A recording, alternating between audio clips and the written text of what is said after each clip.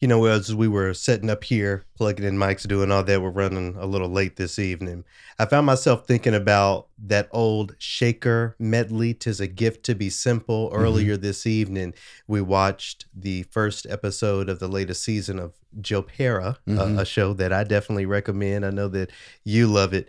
What do you think about being able to live a life so simple where going with your friend on a Saturday, spending all day at the furniture store for him to pick out a recliner for retirement? That's an event for the day. The That is general something to put in your small, calendar. yeah, the general small town, slow, we're here. Can you live that life?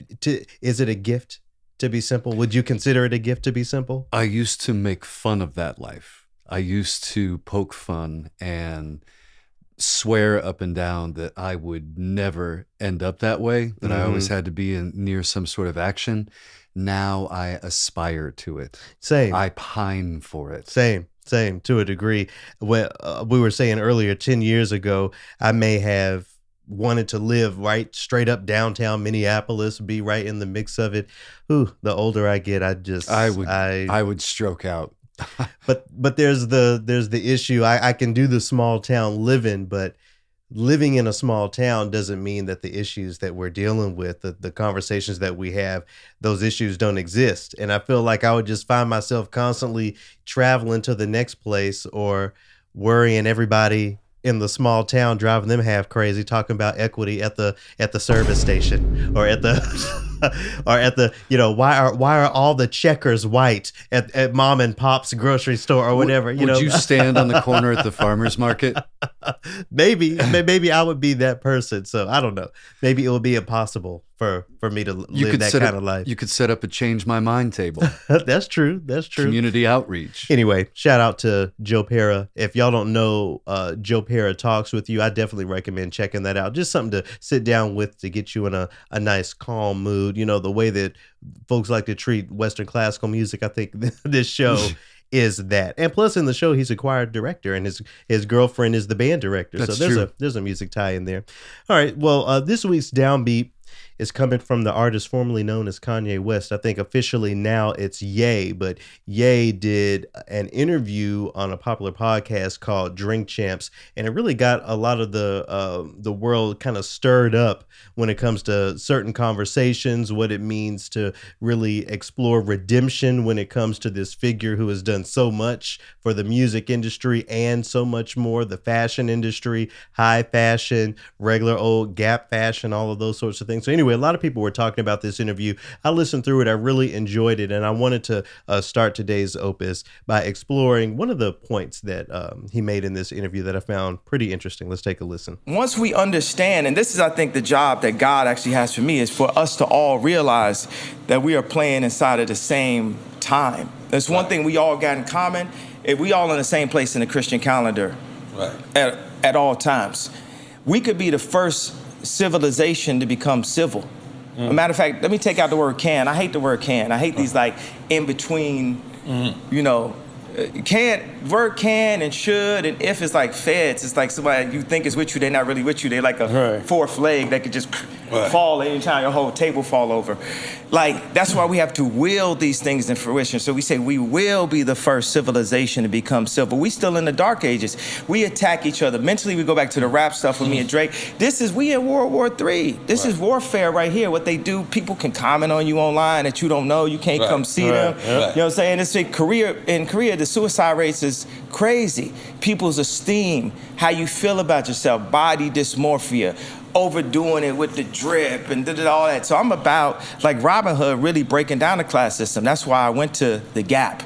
Like, people's like, man, Virgil went to Louis, you went to the Gap. I said, I always wanted to create. So he goes into, many other things, but I just want to take what we just heard and break down some of those concepts. First and foremost, Ye speaks to sharing time. We are all experiencing the same moment in time at the same time, and how really, if we wanted to, we could do something with that and come together and create something new. When I tie that to music, even instrumental music, I'm thinking about the art of creation being sharing time and doing something, making decisions about that time. We've decided that we're all going to play at this tempo. We're all going to play at this key tonality. I'm thinking about that. The concept of ensemble, of musical ensemble. What if we could spread that out to social awareness and really focus all of our shared time, this shared moment, toward one goal in the same way that musicians share that time toward the goal of performing this piece of music? What if that collective goal could be something bigger? Do you think there's something there? It sure sounds nice. Yeah. It would be great if it worked out that way. Mm-hmm. But what I immediately start thinking about is I would love that. And at the same time, I know there are plenty of people out there who are so hung up on what they get, how much of whatever they get, and whether or not somebody standing next to them deserves how much they got.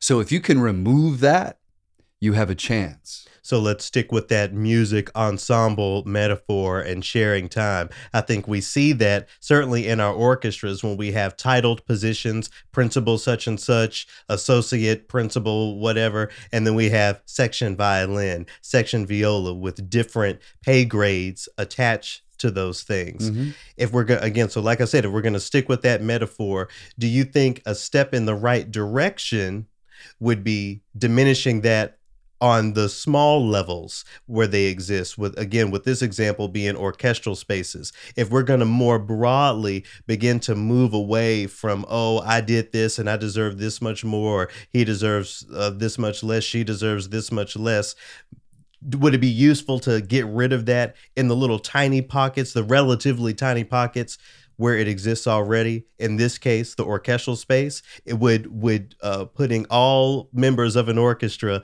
on the same pay reverberate, have an impact more broadly, do you think? Just as an experiment, would that have any larger consequence on this metaphorical sort of, abstract, esoteric level, I'm sure that it would have a larger consequence, but I would ask you, if you went to work for an orchestra, you bring extra skills. You can present, you can interview, you could give a pre-concert talk. Right. You have audio and video capabilities.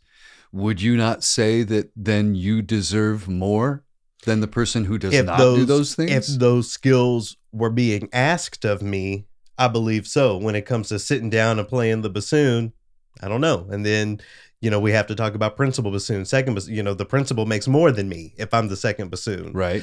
But maybe it's useful to explore not needing that or not wanting more. And I know, it can sound Miss America to give that sort of answer, but what if more of us could have that attitude? What if instead of money, we put reverence on a pedestal, achievement on a pedestal, meaning that, oh, you got the whatever chair, whatever the name chair is, or you got first chair.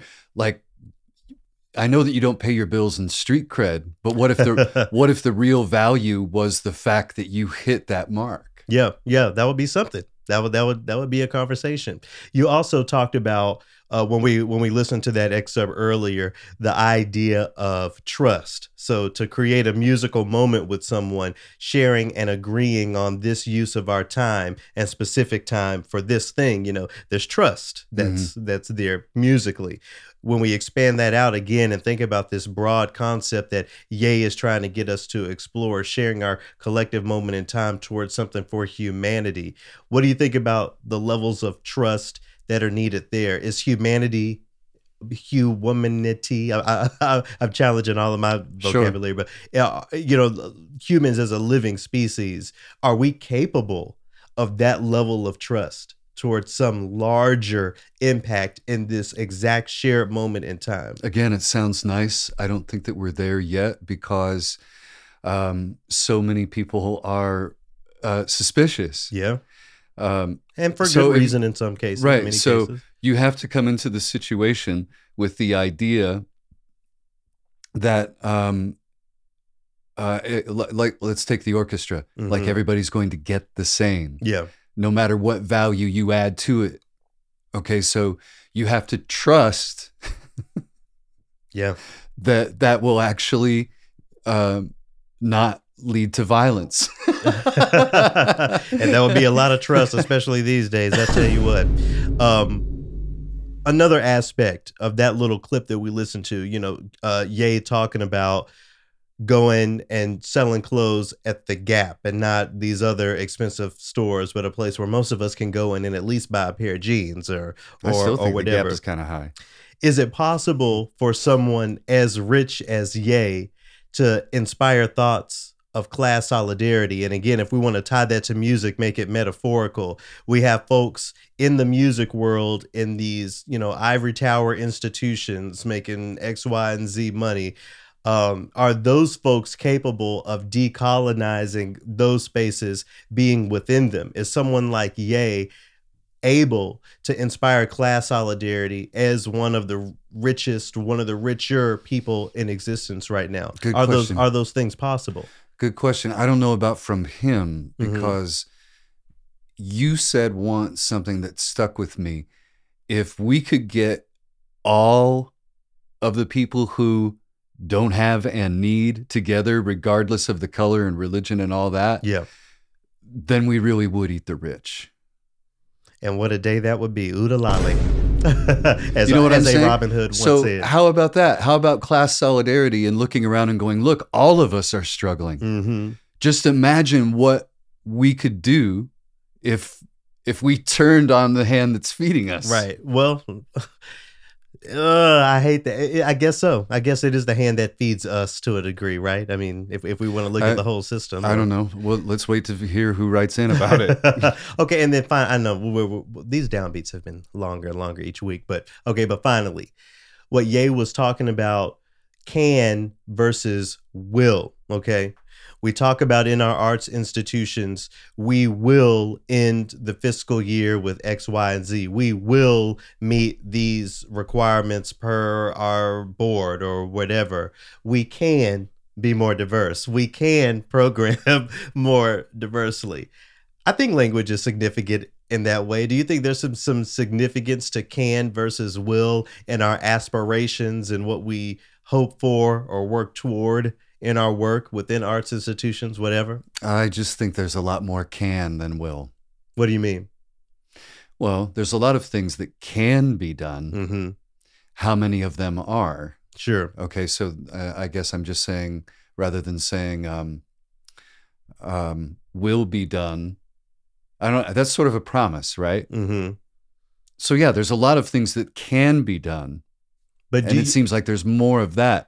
But do you not see, am I not tracking you? I'm not trying to put ideas in your head or put words in your mouth. I guess what I'm getting at is there are some conversations within institutions, even amongst ourselves as individuals, that we attach the will to, and certain conversations that we attach can to. I think we see a lot of, again, as I said, we can program more diversely. We can look at internal equity. We can do these things, but you will be paid on Friday, right? That is a will, right? Sure. We will do this. We will do that. I feel like maybe if we put that will into more of the conversations internally in these institutions, maybe grumps like me would have more faith in the idea of changing from the inside. Join the Grump Club. Large institutional leaders. I don't know. I think language is significant. Join the Grump Club with me. You're saying that I will join the Grump Club sooner or later. Maybe I should put so you're putting a will on that sooner or later. Okay, well, I'll put a will. We will decolonize classical spaces. We will do that. Let's get started.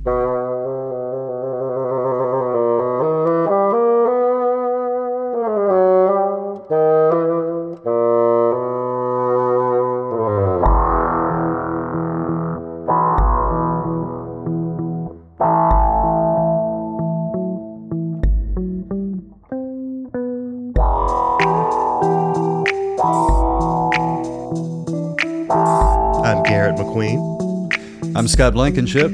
And this is Triloquy, Opus 124. Thank you so much for tuning in. You said that you weren't supposed to swear in the first 10 minutes of a podcast. Oh, did I already? Is that right?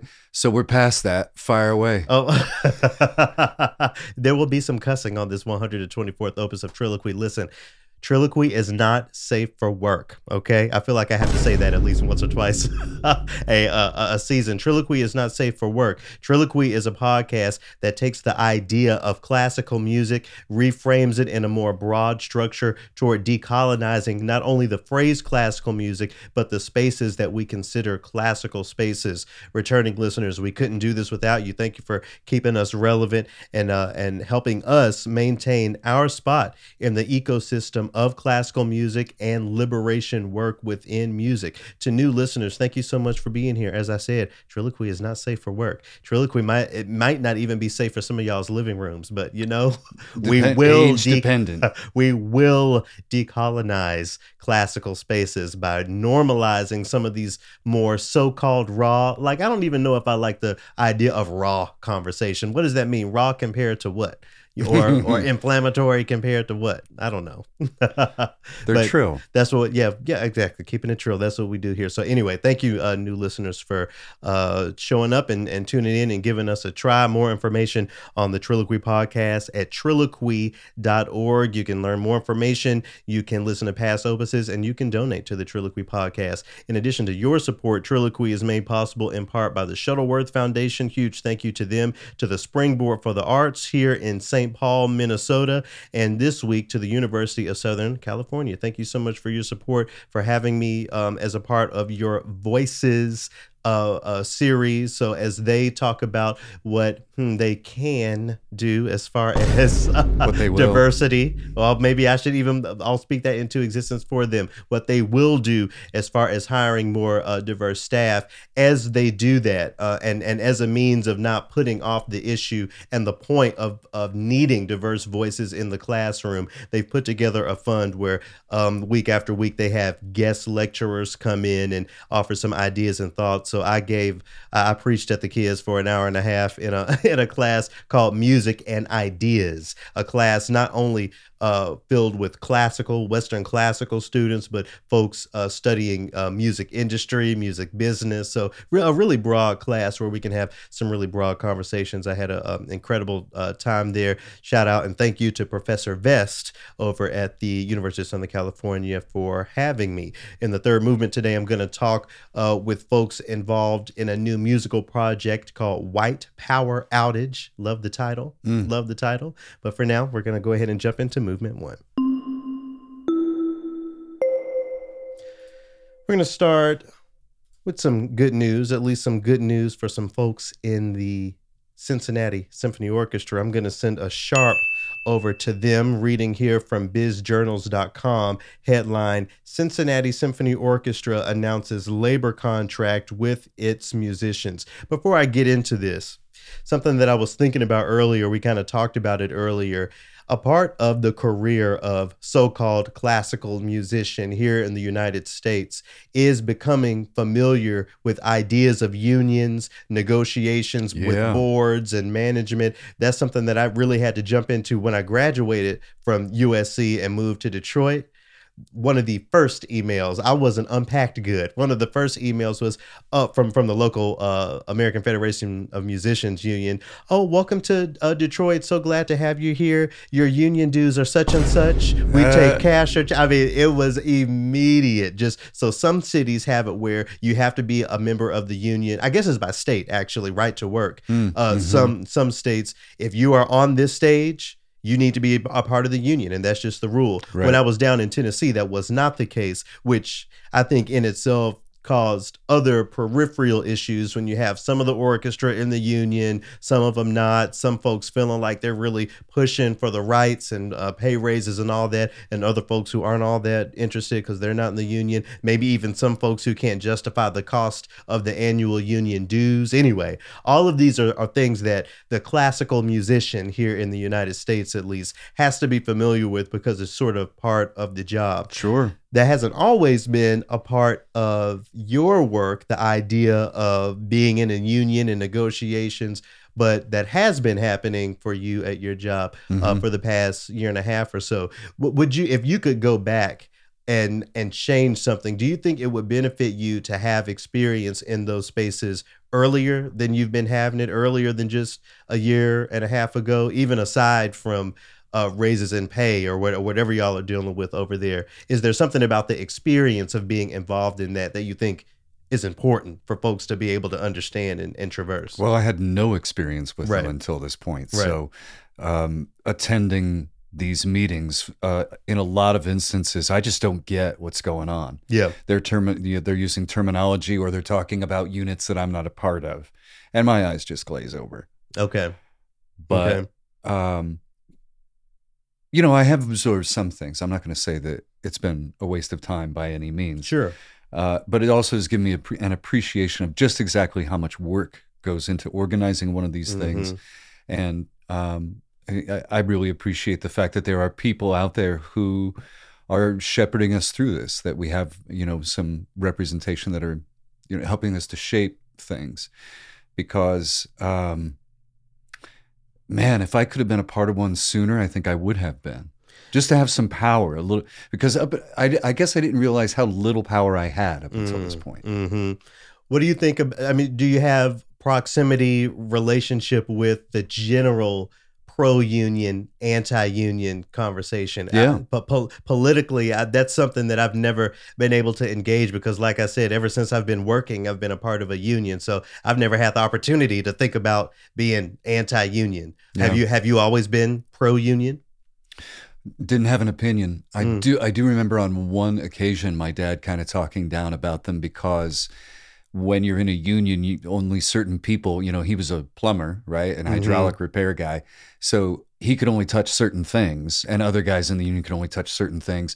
So his work would be held up waiting on somebody else to come over and do one little thing. And he's like, I can do this. Yeah, yeah. So that was his big sticking point on it. I don't know how that would impact what I'm doing. I know in places like New York, when I've played Carnegie Hall, the percussionists will talk about, they take the timpani off the truck and put it within this taped square on the loading dock, and they're not allowed to touch it until it's where it's going to be where they play it, because the stagehands have strong, we were talking about this earlier this summer with the Met, the stagehands and all of that. So all of that just to say that I think it's very useful to have some proximity to that conversation, because so, as you say, so much goes into it. There's so many rights that have been won for everybody by folks who are in unions. I hate this is not a political ad pro-union. I'm just saying, from my experience as a musician, and your experience now dealing with unions, seems like a pretty good idea. Anyway, back to this article from Biz Journal.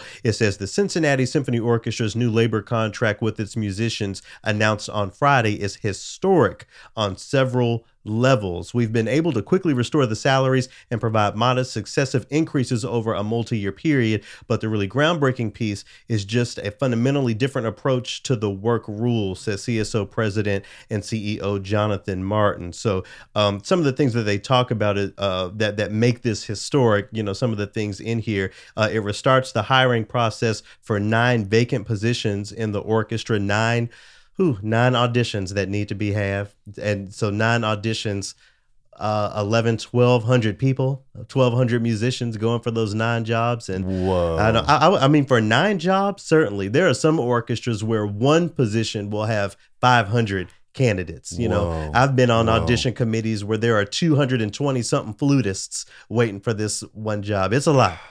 So, shout out to y'all who are going to listen to all those auditions. It also says here, for the first time, a new task force comprised of musician and management leadership will review how musicians are recruited and the processes for auditions, tenure, and retention, as well as for hiring substitute musicians. The annual minimum salary the annual minimum base salary for musicians for the 21-22 season is $108,000. Players with titles such as concertmaster or principal receive more. Musicians also receive money for digital media. All right, so this is what I wanted to ask you. This is something for us to celebrate. I believe this is something to be celebrated, because I'm here for the musicians trying to make a living.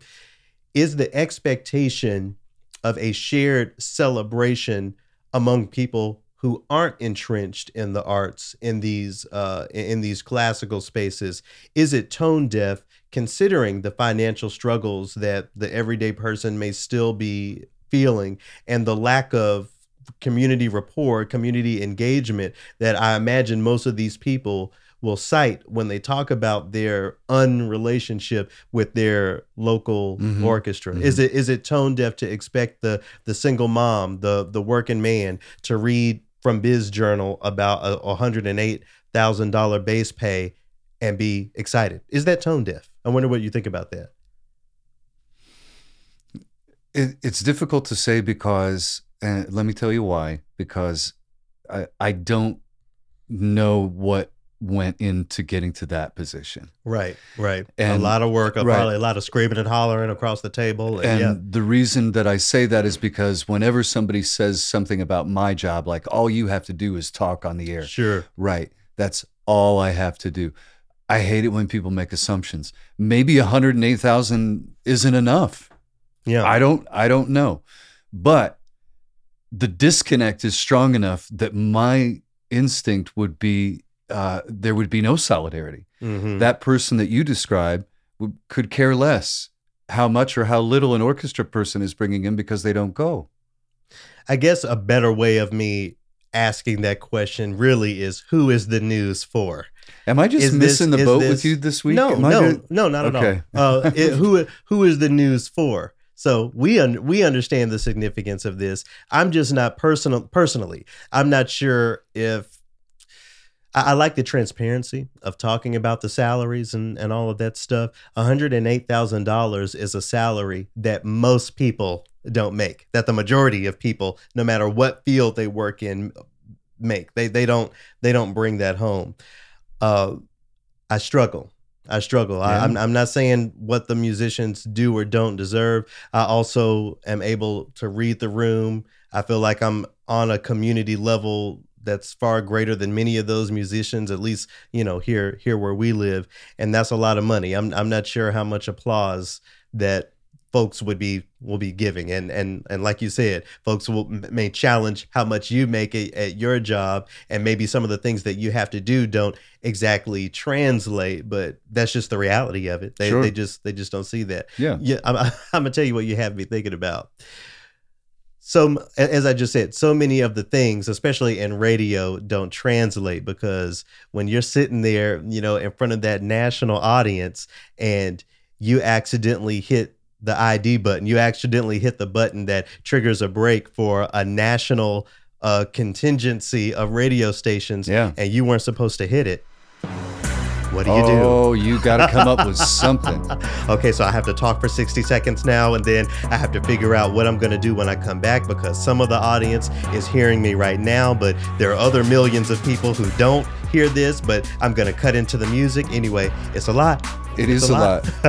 And you are riding a unicycle on a tightrope, 150 feet in the air, with a sparkler in your ass. Right. And you got to make it work. So let's go back to the pressures of playing in an orchestra. This money that these orchestral musicians are going to be making. If you sitting there and it's a quiet room and you're principal bassoon and you have 1,000 people staring at you and an orchestra waiting, and you have to play Rite of Spring. You have to bring in the, there's pressure there, all of those different moments, really learning this music. With that said, is it the responsibility of community members to understand those things if the institutions themselves don't really have measurable rapport or relationships with members of those communities? I know we're kind of circling this same thing, but I wonder, as we move forward and we continue to put pressure on our local arts organizations, we got to put some pressure on the idea that a large salary like that is something that the everyday person who has not been engaged by the local arts institution, in this case the symphony, can understand or even applaud as they struggle trying to pay their bills week to week, month to month. For that amount of money, would you go and play community concerts that would be low cost or free? Not if the programming looks the way that the programming in most of these symphonies still do. Okay. And that's not me armchair quarterbacking, because here I am. I stepped away from my orchestral job. Right. No, I'm just saying, if that salary included more opportunities for more people to hear this music, Wouldn't you say that there's a value there, that's just then? But then I'm not trying to skirt your question, but You're skirting it. I always go back to the programming, because increase people's opportunity to hear what music. Let's say that it is a really well balanced program. Okay. That speaks to that community. I would put everything I can into the community engagement leg aspect of my job. At this point in my life, I couldn't collect a salary like that playing Schubert and Rachmaninoff and go home and lay down and go to sleep at night, because that's just not how my mind works anymore. If I had a job figuring out how to establish and maintain that rapport and that actual community engagement, maybe. I just don't know if we should expect that out of this or any orchestra, quite frankly. I guess most broadly, it just begs the question, can arts institutions survive anti-capitalism or survive anti-capitalist thought, as we continue to push that into the conversation, just as we continue to press anti-racism into the conversation? I wonder if that's something that orchestras are at all prepared for, if that is possible at all. When we talk about top orchestras, we're talking about top paid orchestras at the end of the day. Right. As quiet as it's kept, as often as we don't like to talk about that, money is driving all of this. So what happens when we take money off the table? What happens when we figure out, again, as we were talking about earlier, how to share our time in a way, share this moment in time to where that money isn't needed? How will we define top orchestra? How will we celebrate contract renegotiation? What will we be celebrating? Will we need contract negotiations and renegotiations? All of these things that I think about when I read news like this. But shout out and congratulations to the members of the Cincinnati Symphony Orchestra bringing home a 6-figure salary. I hope y'all are putting some pressure on y'all's music directors and librarians to diversify programming, because I am damn sure not in favor of something like that. If, again, like I said, y'all are playing Beethoven and going home and going to sleep, because that has nothing to do with the vast majority of the citizens of Cincinnati. So that's just that. But I'll give it a sharp. I guess it gets a sharp anyway, because I'm rooting for the musicians. We're going to transition out of this first accidental with a performance by an ensemble that I think we both have recently learned about, 24 Karat Black, a 70s funk, blues, soul ensemble from Cincinnati. And this tune is called Poverty's Paradise, because not everybody gets to take home that 6-figure salary, right? Poverty's Paradise by 24 Karat Black to get us to our next accidental. Poverty's Paradise.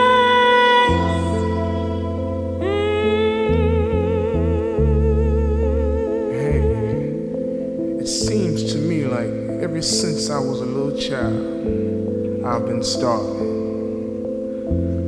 I've never known anything but hunger.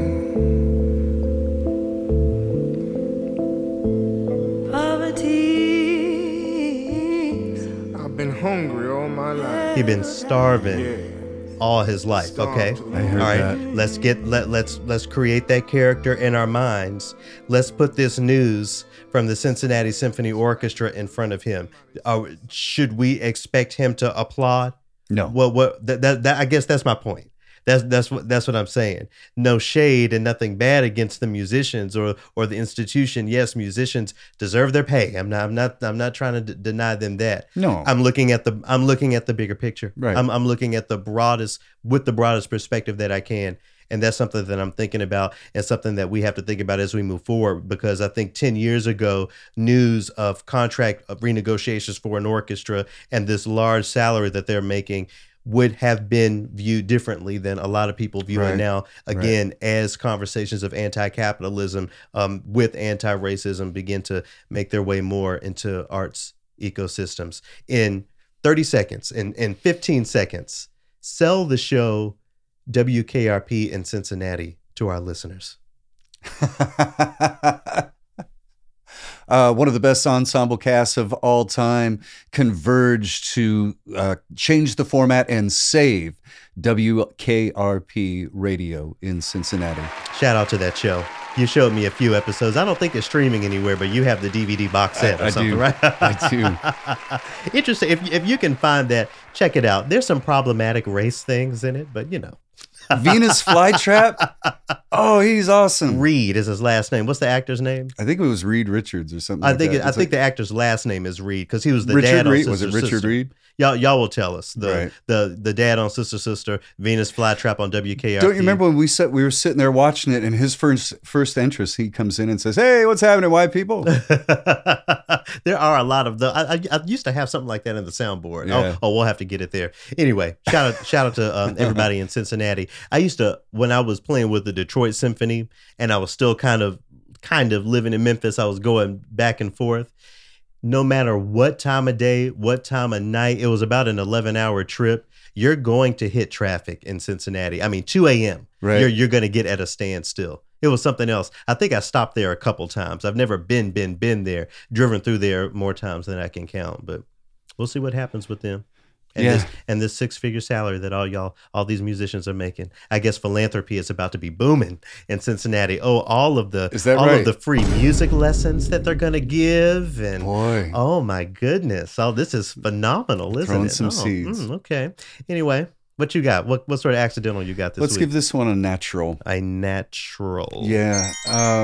And so I got an email from Gramophone magazine about a new release with Anna Netrebko and Grandma Phone magazine. Is that what I said? What I say? No, you say gramophone. Go ahead. That's clever. So we talked a little bit about this. I don't know if it actually ever made it onto the podcast. Of some of the artwork has the appearance of blackface, and the reason why it perked up a lot of people's attention is because we've had a problem. She's had a problem with this before. Anna Netrebko. Anna Netrebko has had she's an opera singer for folks who don't know. She's Very famous. A Russian soprano.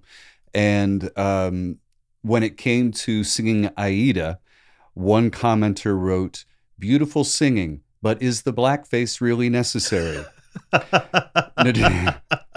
I like the directness. I like the shout out to him. I like the unvarnished approach there. Netrebko replied, "Blackface and black body for Ethiopian princess in Verdi's greatest opera? Yes." And of course, all hell broke loose, and all of the people who, all of her critics, she called them low-class jerks. No, she did. Yeah. So now here's the thing. So she's still being recorded and she's still performing. Okay. So the cancel culture doesn't apply to her. Did not come and get her. So this new email comes out and it shows her in a very similar pose, but instead of the black, there's sort of like different shades of red that look floral coming up her neck. So just to be clear, one of this will be video someday, so we can show the people. But just so that we're clear, there was the Aida incident, and then for her new album, I think just a few months back, a press photo comes out with half of her face artistically painted black. Okay, don't paint any of your face black. Okay, don't paint any of your face black.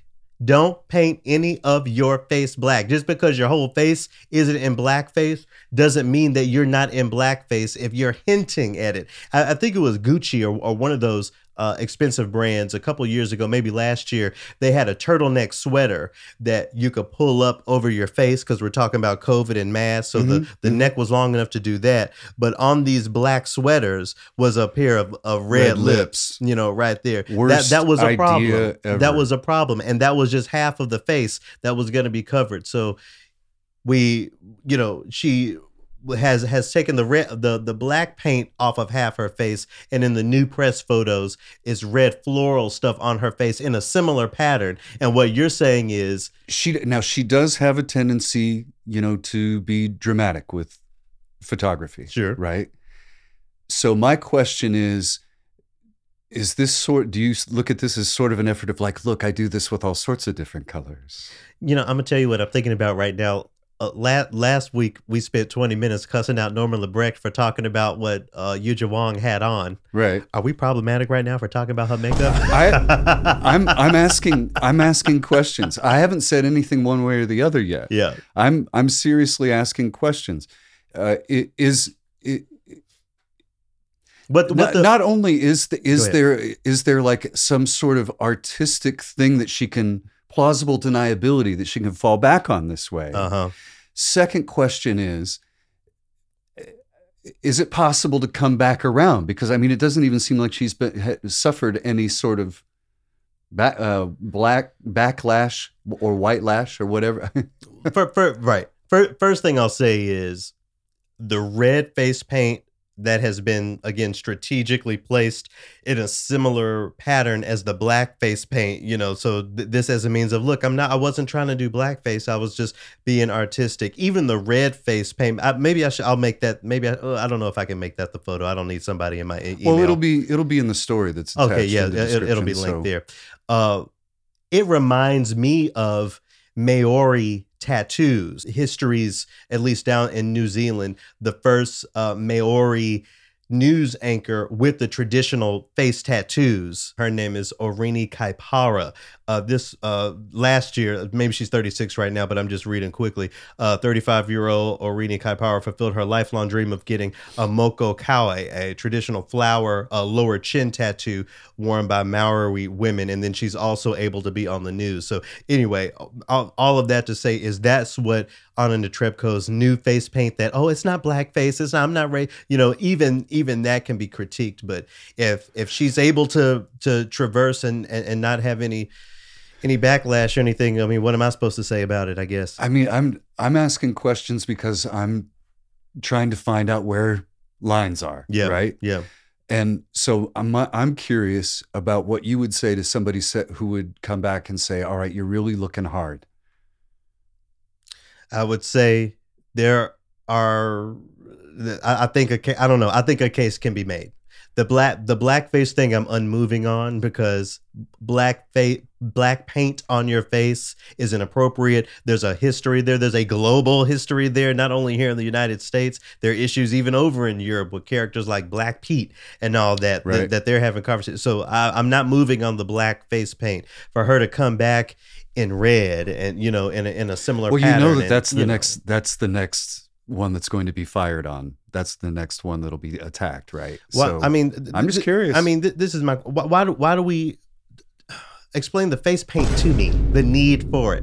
Why does your skin have to be painted a different color for you to promote the music that you're recording? And I'm not trying to tell a woman what to do with her body, but what I am saying is that we continue to skirt this line and really toe the boundaries. Mm-hmm. Some people get to get off scot-free, and some people pay for doing that sort of thing. She gets to even, you know, call folks more, what did it say, jerks or morons? Low class jerks. See, now I'm getting mad. Low class jerks for calling it out. We can. I didn't mean for this to blow up like it did. I'm really. The reason why I brought it in was to ask these questions. Yeah. Well, if you're asking me, a person who is not of color doesn't really have much reason to color their face. I mean, if you're trying to be Papa Smurf for Halloween, fine. I'm not going to say anything about Blueface. Shout out to the rapper Blueface. Right. So on the latest album, see, where's my Emmy? I'm always with the connective tissue. On this album that, you know, we're talking about the artwork and how it's problematic. It includes music as performed by a couple of the Kane Masons, Izata Kane Mason and Sheku Kane Mason. Well, to transition us out of this accidental, I wanted to share a Kane Mason performance. We're talking about where's the line of redemption. What defines redemption when we step in it for cultural or whatever reasons. So we're going to listen to them perform Redemption, a very famous tune by the one and only Bob Marley.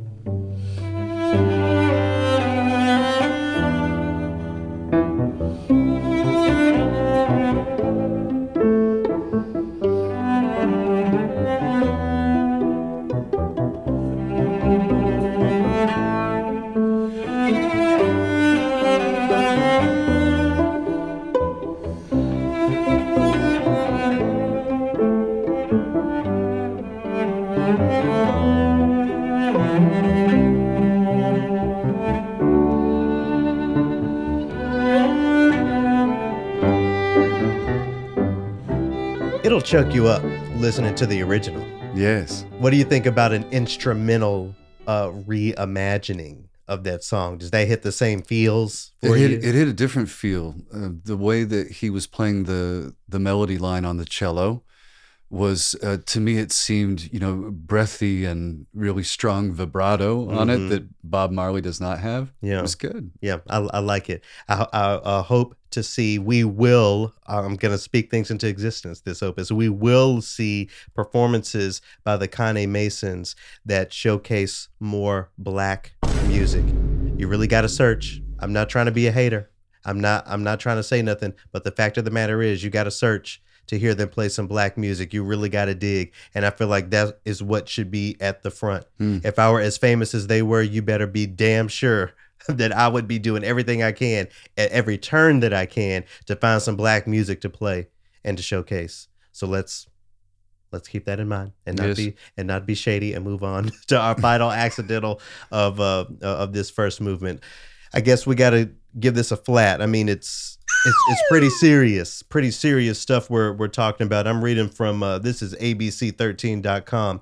Families identify all 8 victims killed in Astro World Festival. They say we are all devastated. What do you know about this story? What do you know about this tragedy so far?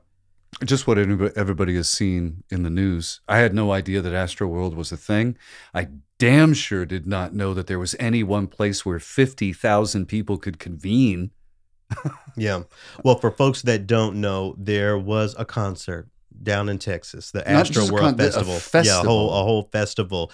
And one of the sets proved deadly. Folks were running up toward the stage and I guess, I don't know what they were trying to do, trying to get closer to the stage or intentionally trying to mosh. Anyway, folks were getting hurt. There are images, just shocking images that I've seen of paramedics, ambulances trying to get through this sea of people in the middle of this pandemic we're in, all of these tens of thousands of people crowded together. The crowd got out of control and 8 young people lost their lives. I believe one of them there's a 14, John Hilgert was 14 years old. Brianna Rodriguez, 16 years old. So folks in their 20s and even folks in high school who lost their lives at this festival. Such a tragedy.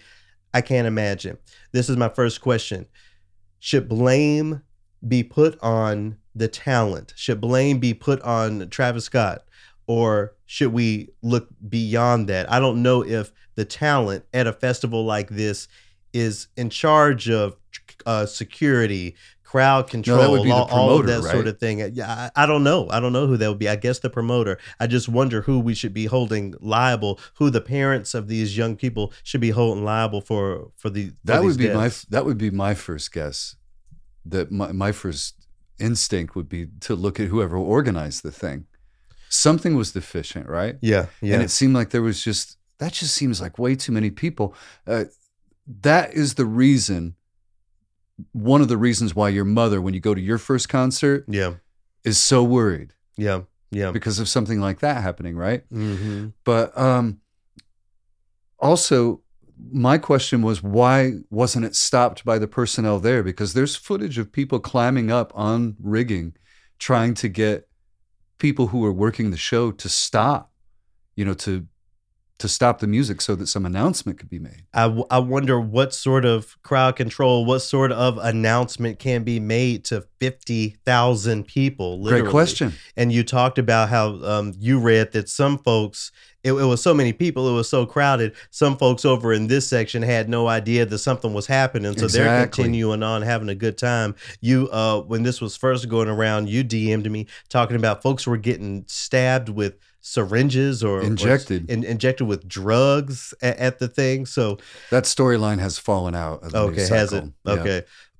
Maybe that was really going on. I mean, who knows? 8 people are dead. I wonder what safeguards or updated practices we need to put in place for these large concerts as we begin to go outside again, or not begin, they are outside, but what do we have to put in place? A limit. Is like I'm thinking about and I'm forgetting the name of the actual concert, but that famous Freddie Mercury and Queen concert with all of it was probably more than 50,000 people. Yeah. Is that era done? Are we done with that image of the huge crowds, considering the dangers of that? They're done for me. I'll say that. I know that's right for me too. Period. I'm not doing that. The last concert I went to was right before quarantine, the pandemic. Me and Del went to go see Tyler the Creator. We were up in the grown folks section. We were at the top. Yes. Down on the general floor, it wasn't 50,000 people down there, but it was plenty of folks, and there was the acts before Tyler, the Creator. I think actually it was Jaden Smith up there encouraging the craziness and the moshing and all of that. And I'm not saying that's wrong within itself, but here we are. Yeah. Hey, people are gone. When the band Counting Crows came out with their first album and they toured, I went with some friends to see them, and there were some kids up in the front that were getting crushed. And the lead singer said, "I am not coming down there. Back up." He was trying to, he said there's people in the front here who are being smashed, so I understand that there are people. So that needs to come from the stage then. I think that's a great point. It is the responsibility of the talent to see what's going on out there. We're talking about 5,000 people. Sure. You're right. In a venue that is much easier to control than what you're seeing for Astroworld. Mm-hmm.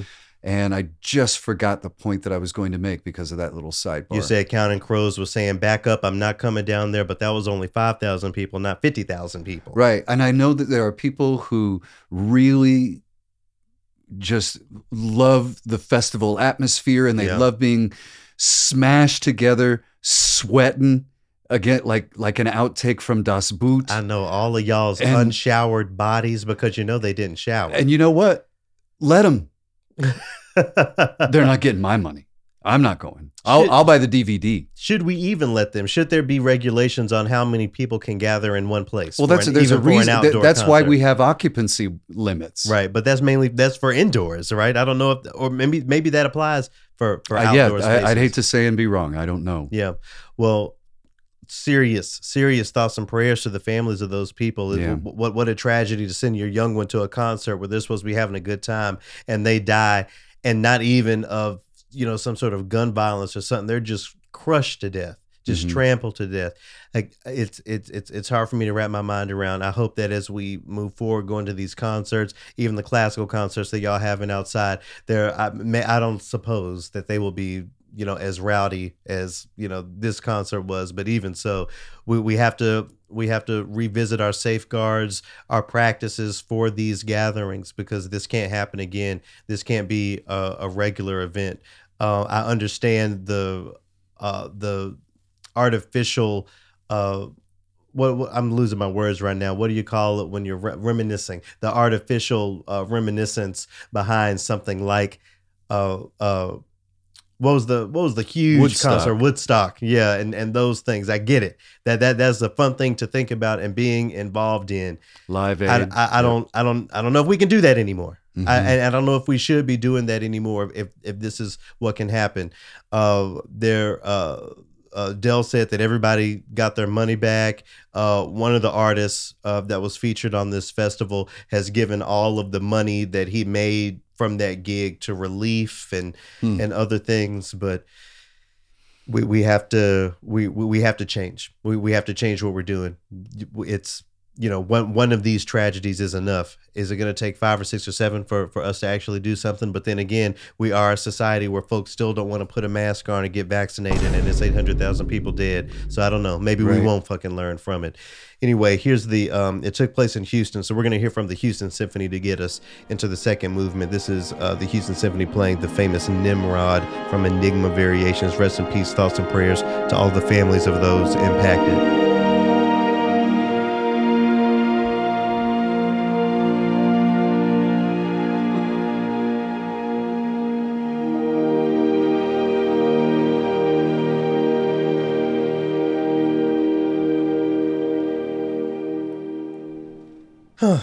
It's not easy to transition. They're on my mind. I'm thinking about it too. They're really on my mind. Thoughts and prayers. I'm gonna write the names of those victims down on a sheet of paper, put it on my little altar over there as I do my chanting in the morning and evening. I can't imagine. I can't imagine. Again, rest in peace. We're here in the second movement where Scott and I take a piece of music that we've been repeating over and over again over the week, and we take the second ending by talking about why we have been repeating it all week. Why is it such an impactful and significant piece of music for us, even just catchy while we're listening to it. So I'll get us started this week. We started with an excerpt from the Ye Drink Champs interview, and we were talking a little bit about Kanye West. So I went back into his catalog and I was listening to all sorts of stuff, and I actually remembered that I believe even in season 1 we talked about a collaboration between then Kanye West and Caroline Shaw. So I took another revisit to that. Before I talk about this piece of music, I'm just gonna say, I know there was a time where I was riding Caroline Shaw pretty hard, concerning the appropriation of that those indigenous sounds that she was putting in her music, the Inuit throat singing. I feel like she paid the piper, and it's not up to me to offer forgiveness or redemption. Right. I'm just saying two things can be true. I can honor her music and everything she's done. I can be a part of the critique and the challenge that's put on her as someone who has a responsibility to have a level of cultural competency. What do you think? Has Caroline Shaw paid the piper from your perspective? I feel like there was a lot of talk about it, a lot of Twitter threads, a lot of apology videos. And is it okay for me to play her music right now? And it seemed like she submarined for a little bit. Yep. And now when her name is brought up in stories, that whole dust up, was it Tanya Tagaq? Was that her name? Shout out to Tanya Tagaq. That whole dust up is not mentioned. So kind of like the Anna Netrebko thing, I'm wondering if they just don't give it enough air, then it falls out of the news cycle and nothing happens. Does that sound familiar? Yeah, it sounds very familiar. Anyway. Now, I'm not saying that she hasn't paid the piper at all. I'm wondering aloud in some instances. Yeah. Shout out to Caroline Shaw. I appreciate what you're doing. I know you're learning. We're all learning. Sometimes we get raked across the coals, as it's been said. Okay, yeah. With all of that said, I've been spending a lot of time this week listening to her collaboration with Ye, and the tune I wanted to share this week is called "Say You Will," because again, we're talking about can versus will, speaking things into existence. "Say You Will" is a track that exists outside of this collaboration, but I think what Caroline Shaw brought to it added a lot more depth. So you have her voice and maybe even her choir, I don't know, but I would believe it's just her voice layered on top of the track, making different chords and that sort of thing. Right. We have solo violin, lyrical violin copying Kanye's voice, accompanying Kanye's voice. We have pizzicato strings in it, a really nice meshing of these sounds that I wanted to share today. "Say You Will" by Ye and Caroline Shaw. When I grab your neck, I touch your soul.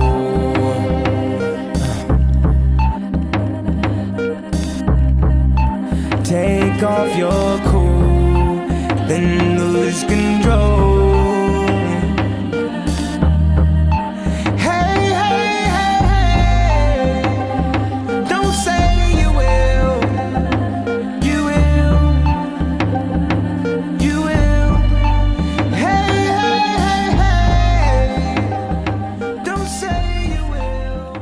That's some music to me.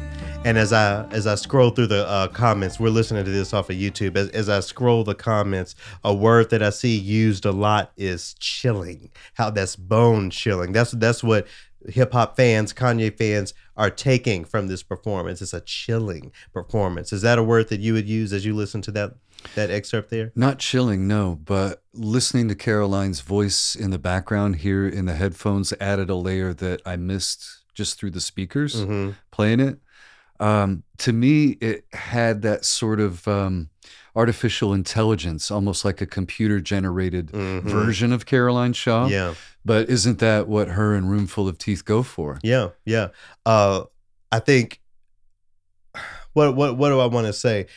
I'm hesitating because I don't think Caroline Shaw's touch made the track a better track. That's not what I mean to say, but maybe what you said just adds a depth to it. Right. That's really incredible. I encourage everyone to go back and listen from let's listen to it a little bit of this from the very beginning, just where we have Caroline Shaw a little bit more fleshed out here.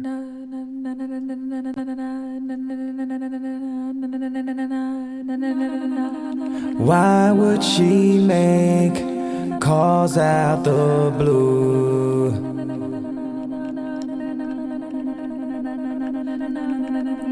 Now I'm awake, sleeping soon. Hey, hey, hey, hey. That's something. That is really incredible music for me. Now, one of the things that I was talking with the students over at the University of Southern California today, I played this, and then I played an excerpt from, remember the Outcast Suite as performed by the New Deco Ensemble, the orchestral Outcast music. So we have a very on the nose meshing of those two musical worlds. We have one here that is even more integrated. It's not on the surface something orchestral or something Western classical, but all of the things are there. Even beyond sounds of a choir, sounds of strings, we have the integration of electronics as a musical instrument, something that we're seeing more and more, something that Caroline Shaw has become famous for. I think this is, and I would say this every week in the second movement, this is, for me, this is ready for classical radio. And I understand how this can be really left field for some people. But when we talk about this 10 or 15 years in the future, I'm going to give you a natural there. When we talk about this future that we're looking toward, maybe this idea of what classical spaces can sound like, in the future, this is what I'm shooting for. And I understand that's a stretch for a lot of people, but all of the classical aspects and beyond are there, and we have to affirm it as such. I'm not so concerned about people's opinions on Kanye, on Ye as a human, and as that applies to these conversations, because look, we've forgiven Caroline Shaw, right? Anna Netrebko is around here recording. We can go on and on and on about the classical artists for whom we have offered a bit of grace. I offered that same grace to Ye, a former presidential candidate, all of the antics, all of those things considered. I offered that same grace and really highlight and lift up this piece of music as a seminal work of art. And I'm not even joking. This is incredible. I hope one day more people can be exposed to those sounds, even if that means breaking down the parameters and those walls that keep sounds like this outside of classical radio and outside of other classical spaces. Well, just to give you a quick update, we're now at 9 to 14 years. And I have... it has been over a year. I have also heard you say 20 explosion sound effect. Boom. I mean, it might be 20 years the way we're working now, but anyway. Well, all I'm saying is I won't even say anything. You yourself go and look at your own local orchestra's playlist, your own local public radio station's classical playlist, and see if you see meaningful change. Don't listen to me. Listen to your own ears. You heard it from Scott. Go ahead and do that homework. I would love to hear from y'all. Anyway, What you got as a second ending this week? I have been loving on my turntable. There is something about autumn and a record. Yeah. The early dark. Maybe you're making some food, so you've got a little bit of steam building up on the windows in the kitchen. You got the smell of the oven going through the house and a record spinning, right? Yeah. And I've been treating myself. The small little morsel that I get every 2 weeks is going and buying a brand new record, not something used. I want to crack that thing open myself. Yeah. And I found Lauryn Hill Unplugged 2.0. You have that on vinyl? 180 gram disc. 2. Yeah. Did you have to order that online, or you went to the music store? No, I found it in a music store. Oh, I want that. Yeah. I'm gonna have to go online. It's beautiful. Okay. It's beautiful to fold that out. And it's just her and a guitar, different takes on some favorites and some stuff that I had not heard before. And I wanted to bring in one of the tracks that it changed yesterday, which one I'm going to bring in, because I want to give a quick shout out to my friend Angela. I texted her just to see how things were going and how work was. I didn't hear from her for a couple of days, and I found out she's really been going through some stuff. Really challenging time for her right now.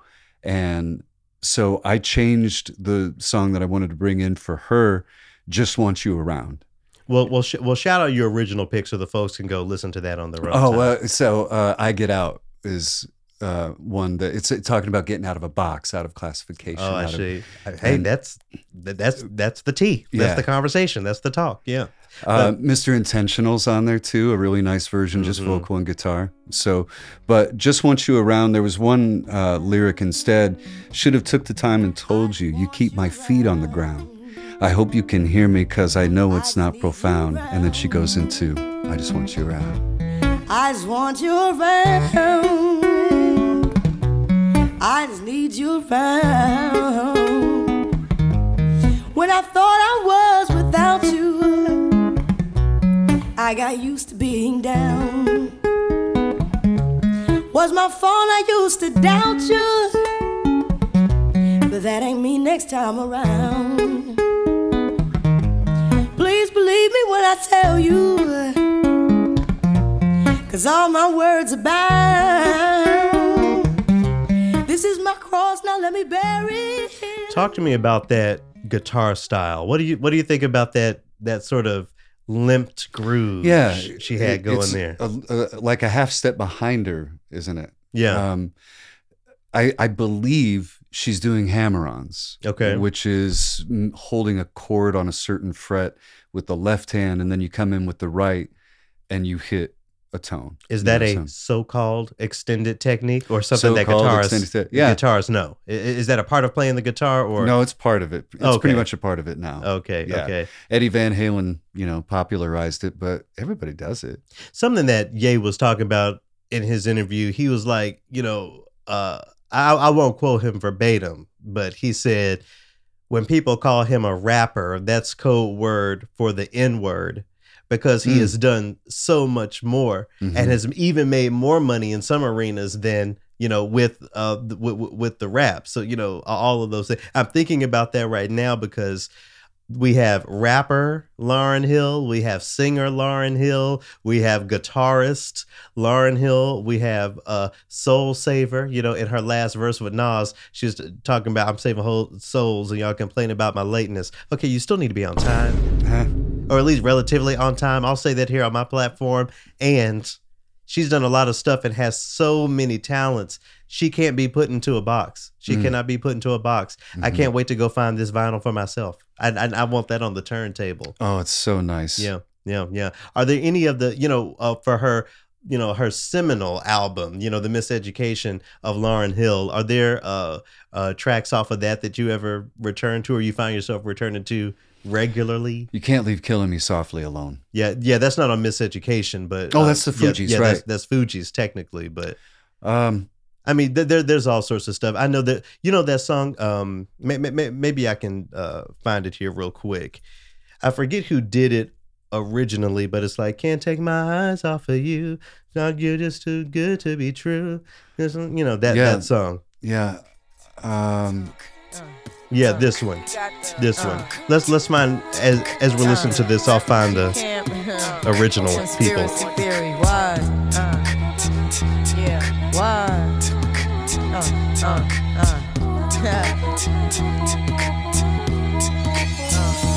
You're just too good to be true. Can't take my eyes off of you.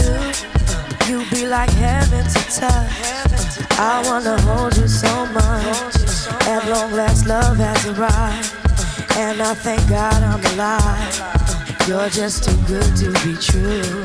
Can't take my eyes off Frankie you. Valli is who they say. So I did some sort of Jersey Boys or some sort of pops, and that was this was when I was playing with the Knoxville Symphony, and that was on there, and I was like, why do I know every word to this song right now? Because I was hearing something completely different, but eventually I was like, oh right, that was on the Miseducation. So one of the many flips, Killing Me Softly, I think is the most famous flip that she did, one of the most famous remixes, period. But this is another one of those. So again, just highlighting how incredible of an artist that she is. All right, anyway, today's guests in the third movement have come to Triloquy as collaborators on an album on a project called White Power Outage. I got to give that the boom. Just the title.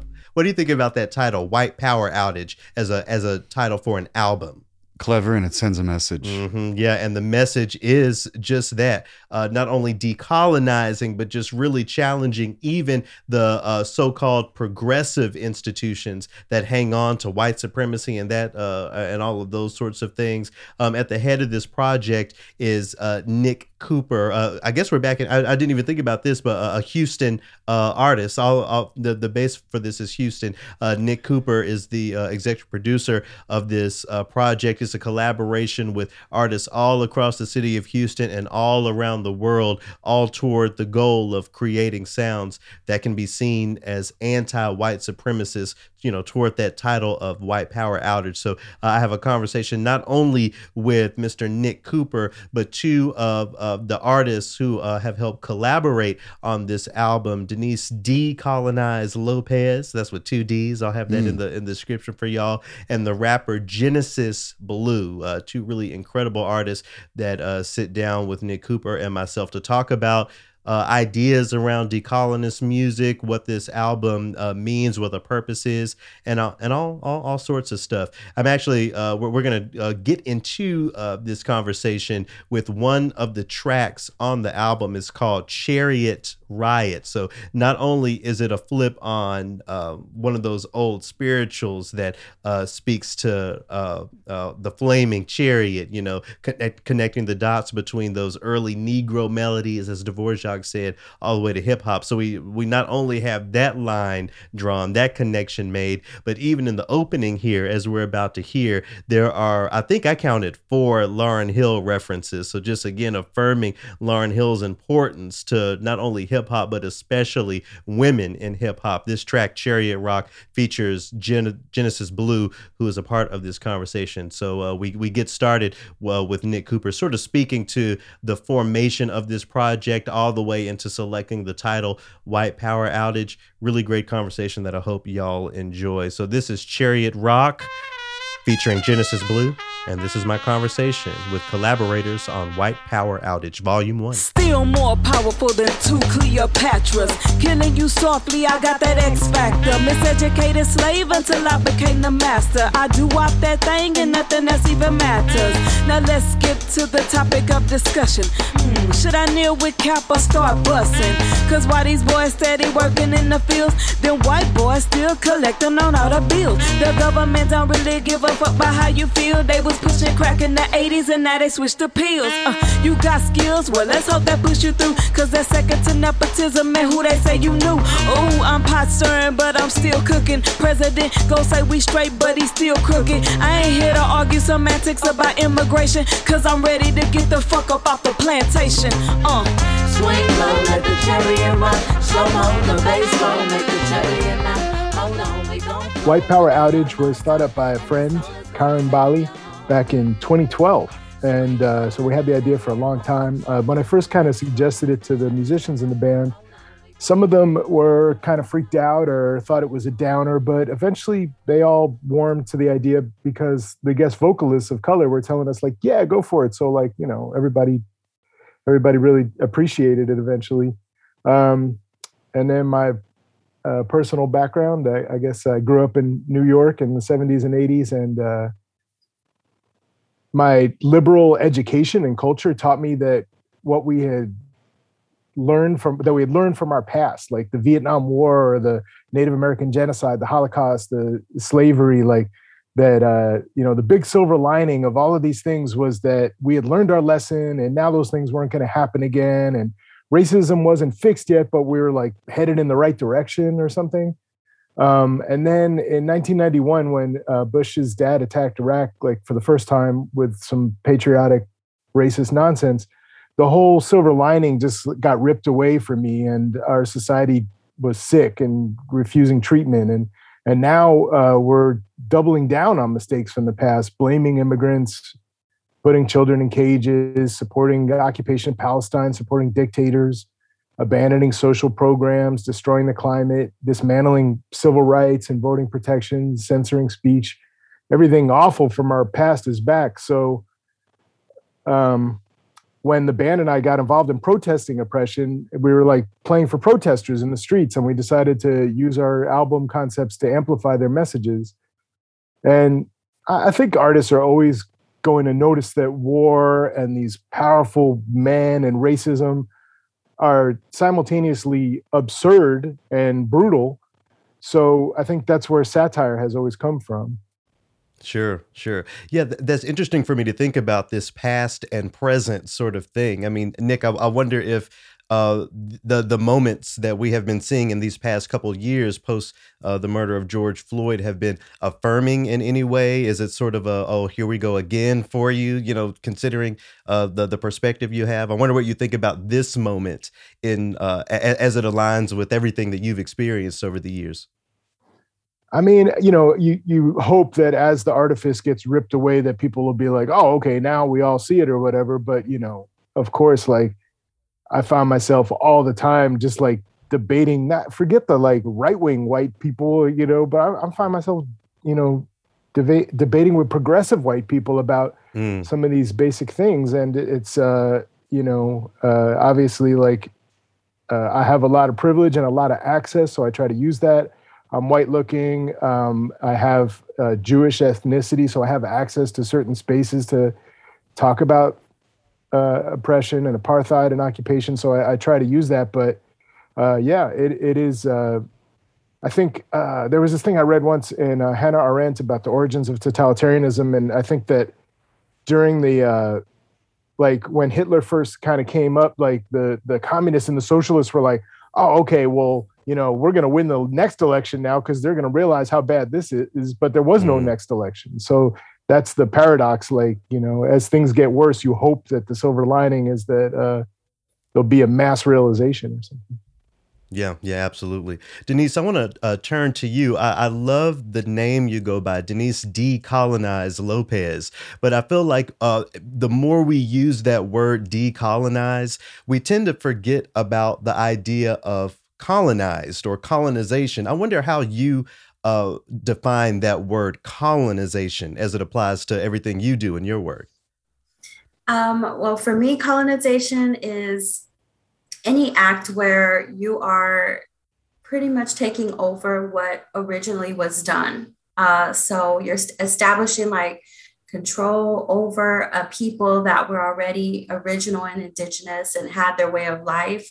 That is what colonization means to me. And I think you find it in so many different things. It's like food and societal structure and just the way we live our lives.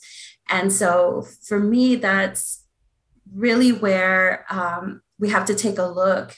And for me, it's decolonized because I want people to realize that what we are experiencing right now is it is new. It's not the absolute, you know, people are like, that's just the way it is. That's just the status quo.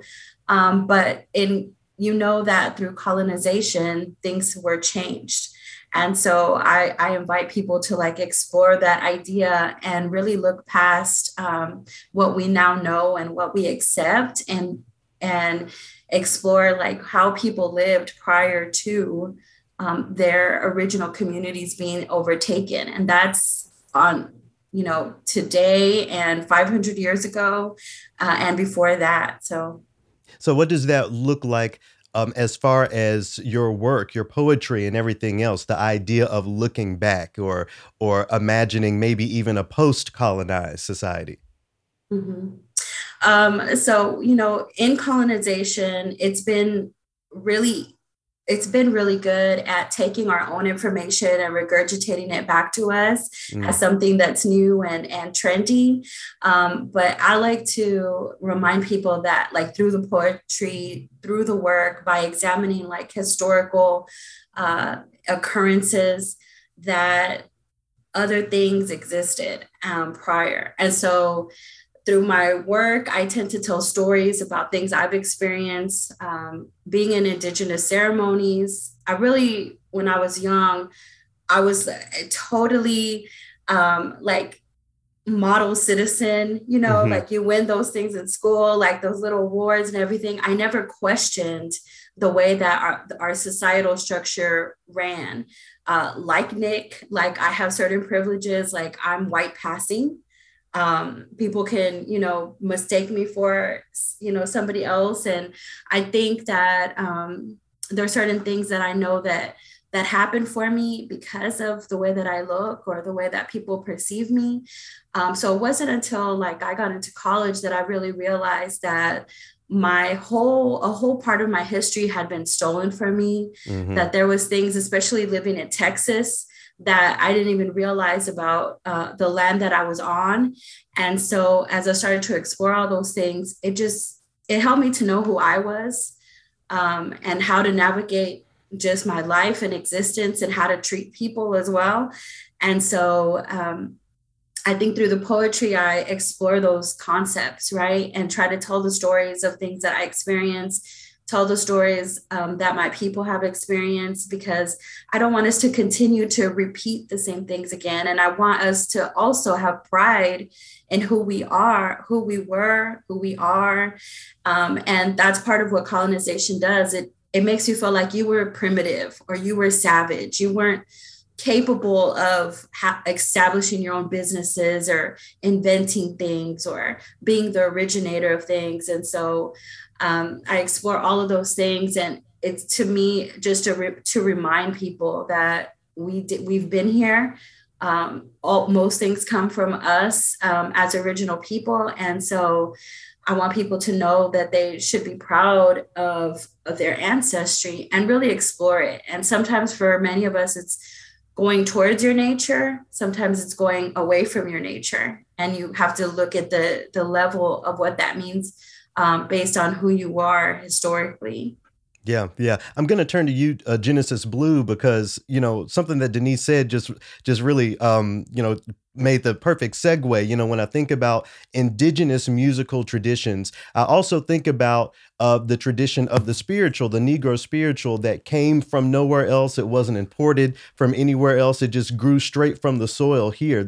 America's classical music, as I say, as that evolved over time, we got blues, we got the jazz, all those things, R&B, and we finally get to hip hop. I wonder if you can speak to your role within hip hop as it relates to this idea of a decolonized mind, really going back into history and in the present and telling the stories that need to be told. Yeah, it's carrying the torch for me. You have to carry the torch. And, I work in corporate America where I have to code switch. My hair is a whole thing. And I've just told them, hey, if you're going to write me up. I'm not changing my hair. It's what it is. But, I'll be on the Channel 9 News saying you're discriminating against me. So I think of it in terms of carrying the torch, because you're absolutely right. From the beginning, the music, the song, the lyrics, the words, the poetry is all a way to give messages to our people. Like it's a signal, it's a bat signal, right? It's a bat signal. And so I'm doing is just carrying the torch of that. I love what Dee said. Hey, Dee, by the way, that's my I love what she said about we've been here, we've been doing this, and they will have you to think that your music just has to be about bull crap, and that it's actually super, super important. It's actually super, super powerful. It can change and move masses of people, which it's doing in hip hop in great numbers. And they're scared of that. They're scared of that because if you recognize the power behind it, it's over, over. And so I really enjoy being able to carry that torch and continue that message, that bat signal, but also I'm very overt with it. I'm like, hey, what's up? I had a friend of mine who was like, oh my God, I went to your show. And I was like, you just really be in front of a bunch of white people saying whatever.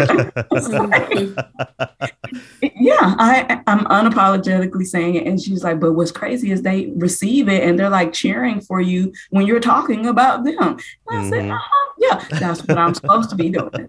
That's what I'm supposed to be doing. Because how else do we, get to the root of it if we're not calling it out, So yeah. I hope that answers your question. No, definitely. And trust me, I know the hair story. I know the unprofessional X, Y, and Z, so I definitely know that. It's interesting that you bring up audience. I'm thinking about one of the tracks on White Power Outage, Chariot Rock. You open up with what to me are just overt references to Lauryn Hill, and you get into other Black tropes, even the idea of Swing Low Sweet Chariot being a part of this. Okay, so all of that, you speak to these white audiences. Do you ever think about or worry about some things not hitting? I mean, does your activism or your music require non-Black understanding, or from your perspective, is it just if they get it, they get it, if they don't, they don't? I love that question. So first of all, and Dee can identify with this, first of all, I'm an artist, right? And it's therapeutic for me. So to be quite frank, I'm not even thinking about any of that when I'm writing. I'm writing about, because I'm here having a Black American experience, a Black female American experience. So the first thing I do when I sit down to write is it's therapeutic for me. It's cathartic for me. And then I go to, is the messaging getting to my people? I honestly don't. I don't care what the non-Black people think. I think my focus is on recognizing people like me, recognizing their power. Because I think I don't care about assimilating to what they're doing. I don't care about them apologizing to me. I'm like, hey, we don't actually need y'all. That's the secret. We don't actually need y'all. So no, I never go in with the thought of how is the white audience gonna take it or receive it. I don't really care. I feel like it's for my people and I want them to hear the message. And then by default, it just happens that white people listen to it and they're like, oh, I never thought about it that way. Or, hey, you're a safe person to talk to. Let me ask these questions I've always wanted to ask. If that happens, that's great too. But that's genuinely not where I'm going with it. It's really for my people to empower. So if you hear my music, it's like, I'm empowering us. Hey, we got this. Let's do this, kind of thing. Yeah. Dee, how do you approach that conversation of audience? How does your prose engage, or how do you hope that your prose engages audiences? What do you want them to do? What do you want them to think about, especially considering the fact that most of these folks are white? Most of these folks are not people of color. Yeah, I think the only time I've ever really centered myself in a performance has been with children, involved. I might leave out, certain aspects of things just to pull them in more than to confuse them. But otherwise, I really don't censor myself. A lot of my poetry is in Spanish as well. Oh, wow. And so I really feel like I'm talking to, again, I want my people to understand, to see themselves. And I think throughout, I tend to rhyme as well. And so I think that's something that's able to pull in all kinds of people. If they can't understand the words necessarily, if they can't understand, if they don't know the story, they can at least pull out the cadence, and it can be something that everybody can enjoy. And I've definitely experienced people, especially white people, will come up to me and they want me to kiss their babies, or they want to hug me, or they want to, I have had older people apologize to me, and I can't get them to stop doing that and things like that.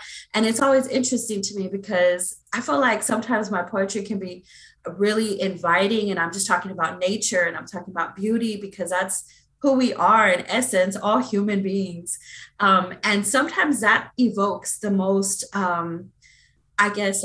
political ideas from people. So that's really interesting to me. I can leave out some of the more harsh, words and poems, but I will have still intense reactions when I'm asking my people to stand up, be aware.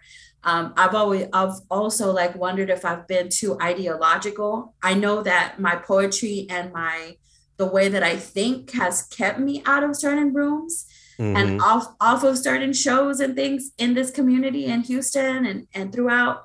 But I've told myself, like, and it's true, that I'm okay with it, because I won't sell out. I won't stop. That's why, like all the people like on this conversation right now, I've tended to then create my own, because I can't have somebody to tell me that I can't talk about a certain thing, or I can't play a certain song, or I can't, be open to certain people. So I think about my audience that way. Like, it's for whoever wants to take it in. And I don't mean to separate or anger or whatever, but I do want people to wake up and be aware. And I think throughout the work that I've done, more and more people have been awakened to themselves, good or bad, because we all have it. But overall, like, it's just for whoever and anyone who's willing to hear. Yeah, you talk about those apologies. If only more people would apologize with their wallets, right? With their checkbook. That'll work too. Yeah. We talked about Genesis Blues going back to folks like Lauren and Tupac, all those folks from the past. Dee, I wonder if there are poets, prose writers from the past that you draw on for inspiration, either on the artistic side or the activist side. Yeah. I've gotten this question before, and I feel like I've been in a room with a bunch of poets, and they're like saying all of these names of poets, and I'm like, oh my God, I need to look them up. But for me, I think of Rage Against the Machine. I think of Mumia Abu-Jamal and his recordings. I think of Francis Cress Welsing, people we've had like the pleasure as activists to actually hear. I love Stickman and M1 of Dead Prez together and individually. And as far as like writers, poets, I think of Sonny Patterson, who is an amazing griot and a friend. It's a lot of people that are actually here and able to like speak on the work that I really admire. Of course, like Mos Def. So I don't think it's like very traditional. And also, I do want to give a shout out, because I think it's so important to look at something that we understand as BIPOC people, if you want to use that word, original people, is magical realism and that concept of magical realism. And so I think of Sandra Cisneros, who is my favorite writer, like The House on Mango Street, and the originator of those concepts, which is Gabriel Garcia Bernal, the writer. So just these concepts of like, there's magic that happens all around us at all times, and we really have a grasp of that as original people. So those are some of my inspiration. Yeah, my partner actually just finished the book Mexican Gothic, so you're inspiring me. I'm going to have to pick that up. Incredible book by that author. Nick, I want to come back to you. We've heard so much. Yes, Marquez. Sorry, thank you. We've heard so much, from Dee and Genesis Blue, that comes from these two different perspectives, but all toward this same goal. As you've worked on White Power Outage with all of the different artists, I wonder if there have been big moments of epiphany or learnings, considering how diverse the perspectives are on this project.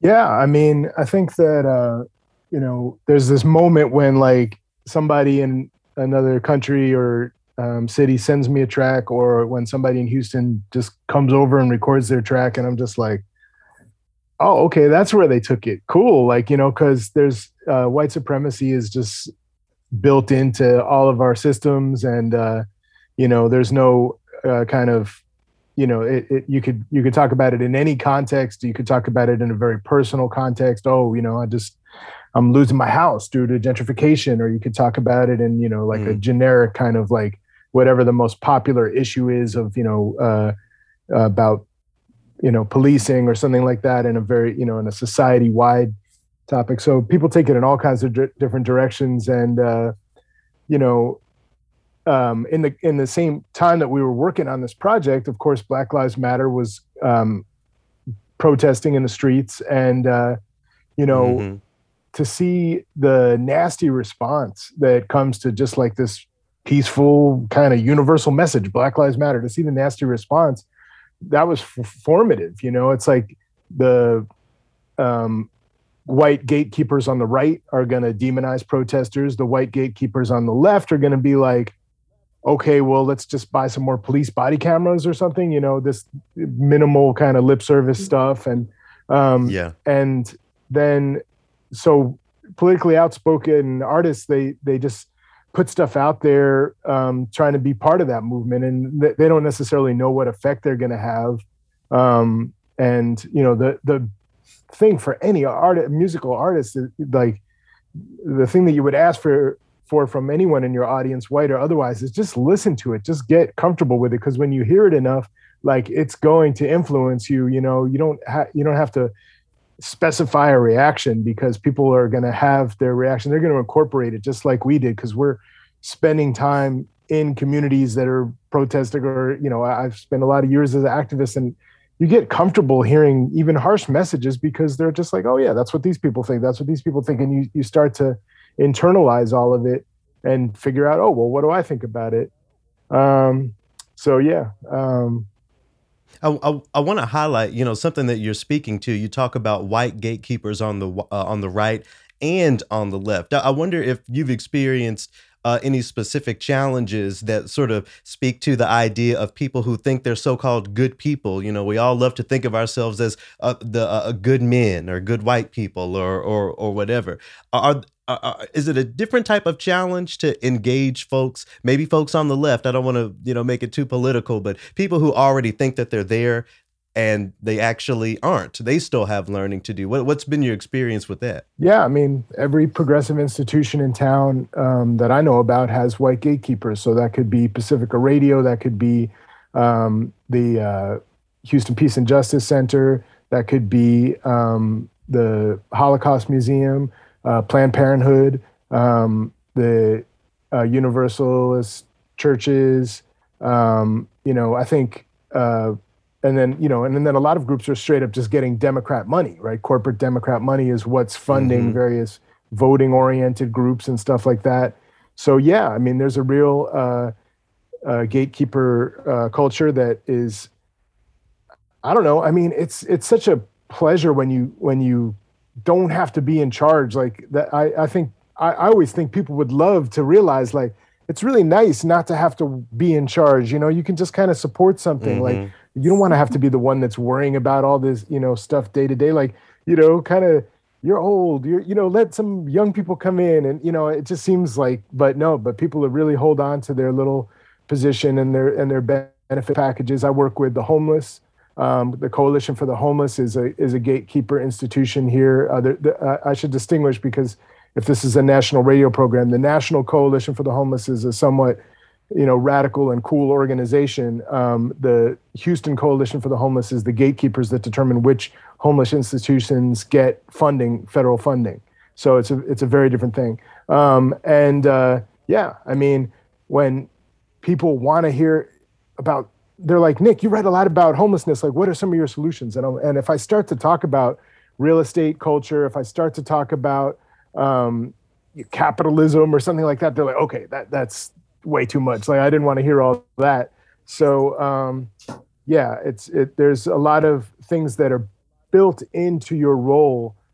If you are somebody who's in charge of a radio station and you're getting an insurance package and your wife is under that insurance and whatever, and you're like, you have a certain, you know, you've been institutionalized to a certain extent, and that's going to affect your ability to hear things.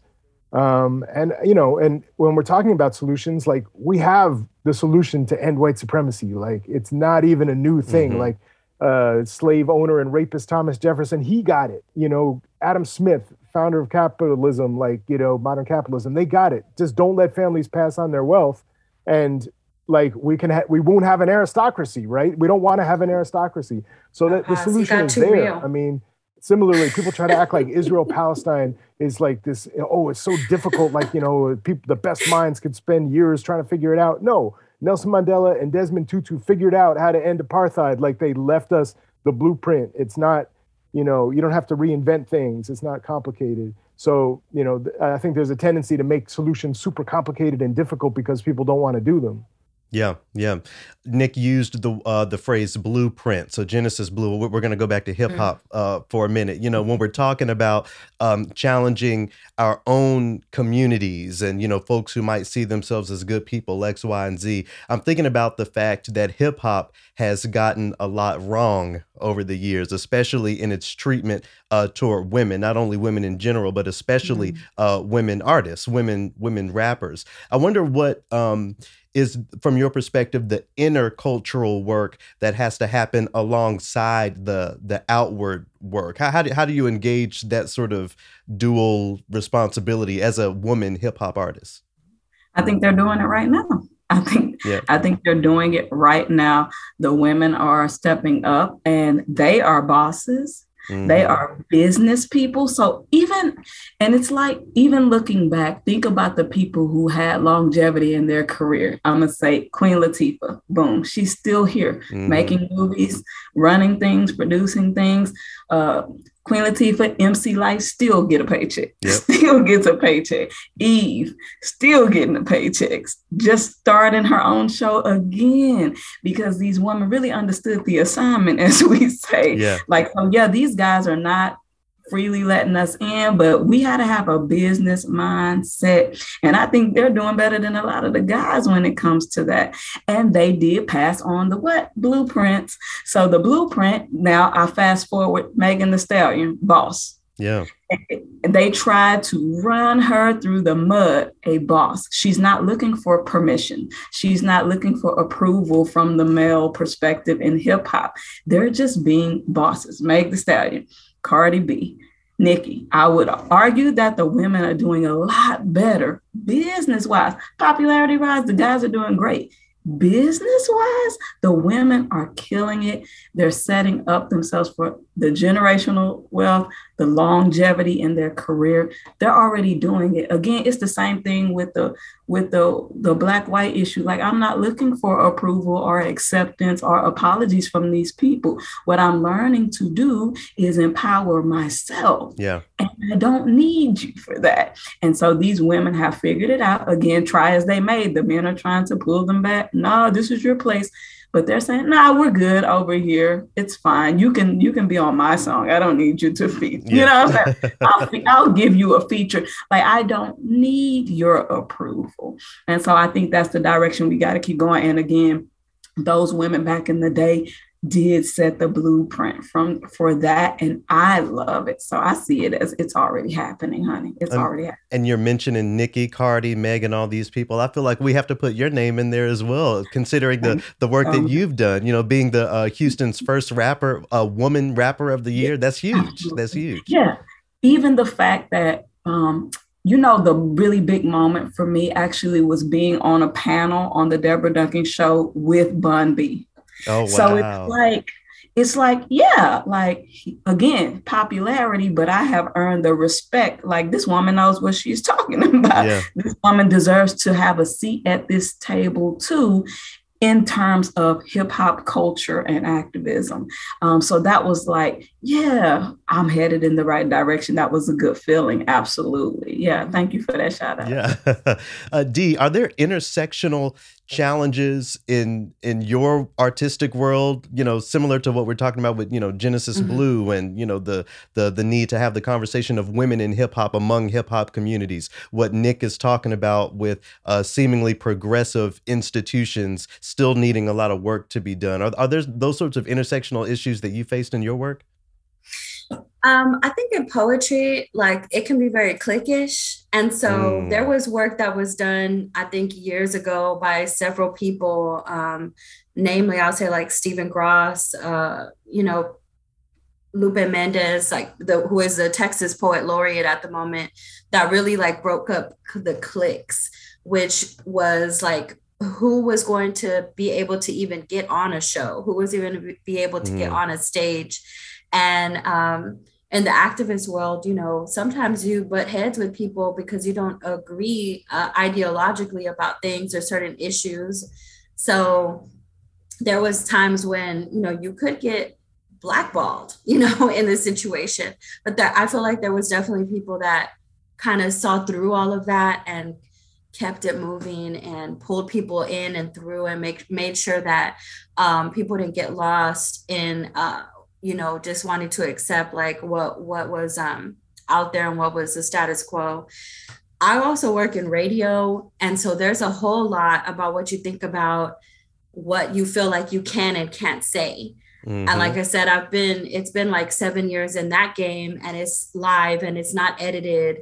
And so sometimes we can say things that can be really controversial, and we wonder about whether financially, space-wise, and all these things, how long we can get away with it, you know, because funders, because who walks in and out of these buildings, about who's, paying for these, these airwaves and things like that. I mean, we pay for them, but, who controls them? And so we talk about it. We talk about like, ooh, we really got into it this morning. So, we might get some mail, or, what might people say? But, I keep telling my team, and we tell ourselves, like, it's important to talk about your truth and what you hold as the traditions and what about, your people and about your culture, and not let yourself get to the point where you're not speaking on it because you're afraid of what might happen, because why are you doing it then if you're about to sell out, the whole situation? Yeah. There's no real purpose and power in your words if you're really just trying to like make sure nobody gets mad. Somebody's going to get mad every time. Somebody's not going to like it every time. And just like Nick talks about, like, there's people on all levels that you think are really progressive or really understanding, or they're really woke, and they will surprise you, at any time. And so you really, I just work to be really as real. I like things that are fact driven, that are truthful, not emotional all the time. And that way we can really get a true message out. So yeah, there's a lot of it on all levels, but I'm like, again, like, I've created things of my own, self-publish, creating my own space, because I just can't deal with somebody trying to come and tell me, like, you can't speak on that. Yeah, and I know that story. Yeah. So, and we've seen it so recently in this city, with like artists, poets, progressive, people that it's like, you have to be able to sleep at night. So you got to do it the way you got to do it in order to make that happen. Yeah, absolutely. Well, as we can begin to wrap up, Dee, I wonder if you can let folks know how they can learn more about you and check out some of your work. Sure. So you can go to decolonize, as with 2es.com. Find me on Facebook as well, Decolonize Writer, Poet, something like that. And do check out the radio station. I'm on every morning with my co-host Risky Serial at All Real Radio, allrealradio.com, on all of those platforms as well. And we even have a coffee that we locally sourced and are distributing. So you can check all of that stuff out as well. So, and thanks for having me. I appreciate it. Awesome. Genesis Blue, how can they hear? We've already heard Chariot Rock. How can they hear some more of your fire? Where can they get a taste of what you're up to? I'm on all streaming platforms. You can also just go to genesisblue.com, no E, genesisblue.com, but I'm on all, Spotify, Apple Music, all of that. So yeah, you can really just Google me and it'll come up. It'll come up. You say you outside. They can find I'm outside. Absolutely. That's awesome. So Nick, we have volume 1 of White Power Outage. Are there more installments coming? What are you looking ahead to? Yeah, we've been working on volume 2 now for a while. It's an incredible process. We have stuff coming in from, other countries. Working with a rapper in the Gaza Strip, and I'm just like on WhatsApp talking to this guy, like, hey, how's it coming? Do you guys have electricity today? Like, what's going on? And, Denise's track is coming up. We have just incredible artists and people who didn't know about the project before now wanting to jump on it. So yeah, we're at least doing volume 2. I don't know how many more after that, but yeah, it's definitely a project that, it was timely. I've never done like a multi-part album series kind of thing like this before, but just so much material came in during the creating of Volume 1 that, like, yeah, we're just going to keep working it and keep pushing it, because people are being super receptive and it's getting a great response.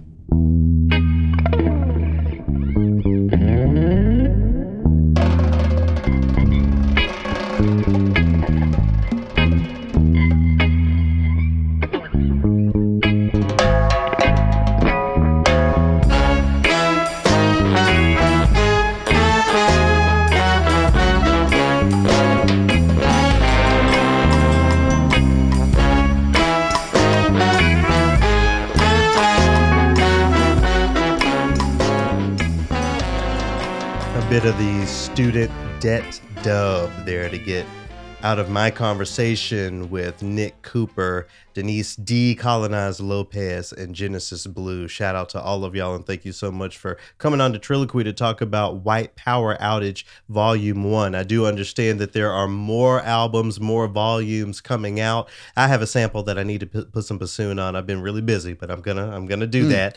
So you know, hopefully I'll even be a part of this. Really incredible. I just want to go back to the music that got us into the interview, the Chariot Rock with Genesis Blue on there. She bodied that. Bodied that.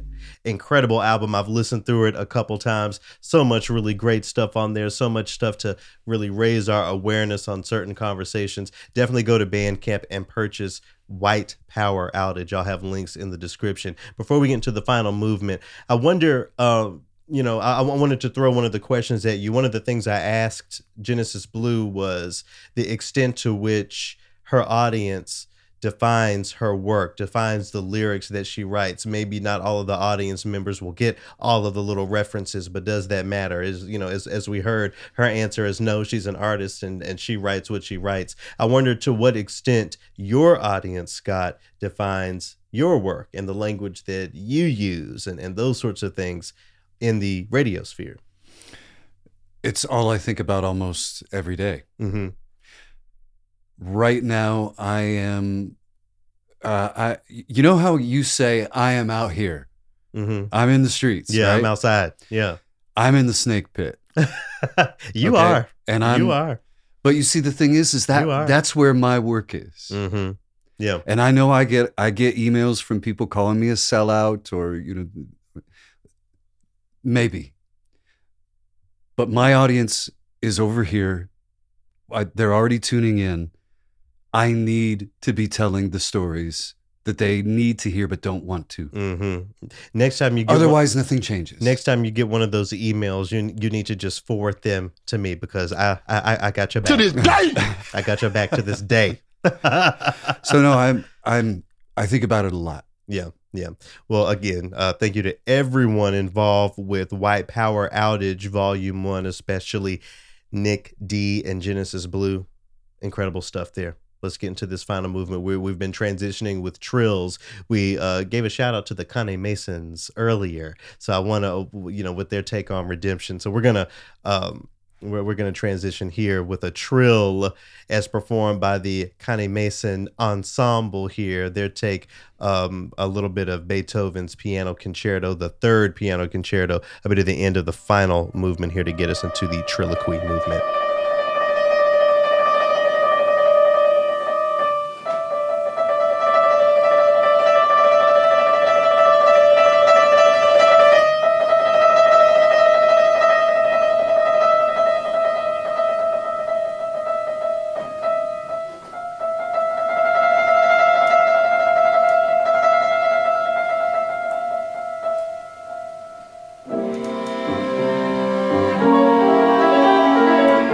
Was it really that long, or did she embellish? That wasn't all of it. We started Really? We started in the middle of the cadenza. When I was an undergrad, I have a specific memory. I have a specific memory from being an undergrad. I forget what year I was, but the concerto competition winner won with a Beethoven piano concerto, and for the sake of being polite, a lot of soloists will save their cadenzas for the performance. So you're not sitting there at the rehearsal watching this one person play, we all on the clock. Anyway, so we're hearing these long cadenzas for the first time at the concert. And my dear friend, who is no longer with us, shout out and rest in power to Chris Waters, he turns around and looks at me and mouths. He doesn't say it out loud because we're at the concert, but mouths, "Damn, Beethoven, get it over with."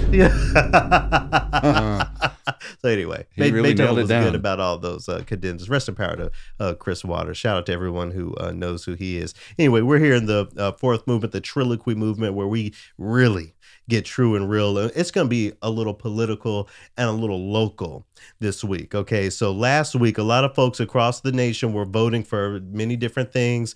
Virginia got a new governor in there, I suppose, and it was all kind of stuff. Anyway, here in the Twin Cities, among the things that we voted for specifically here in the city of St. Paul was a historic and groundbreaking rent cap.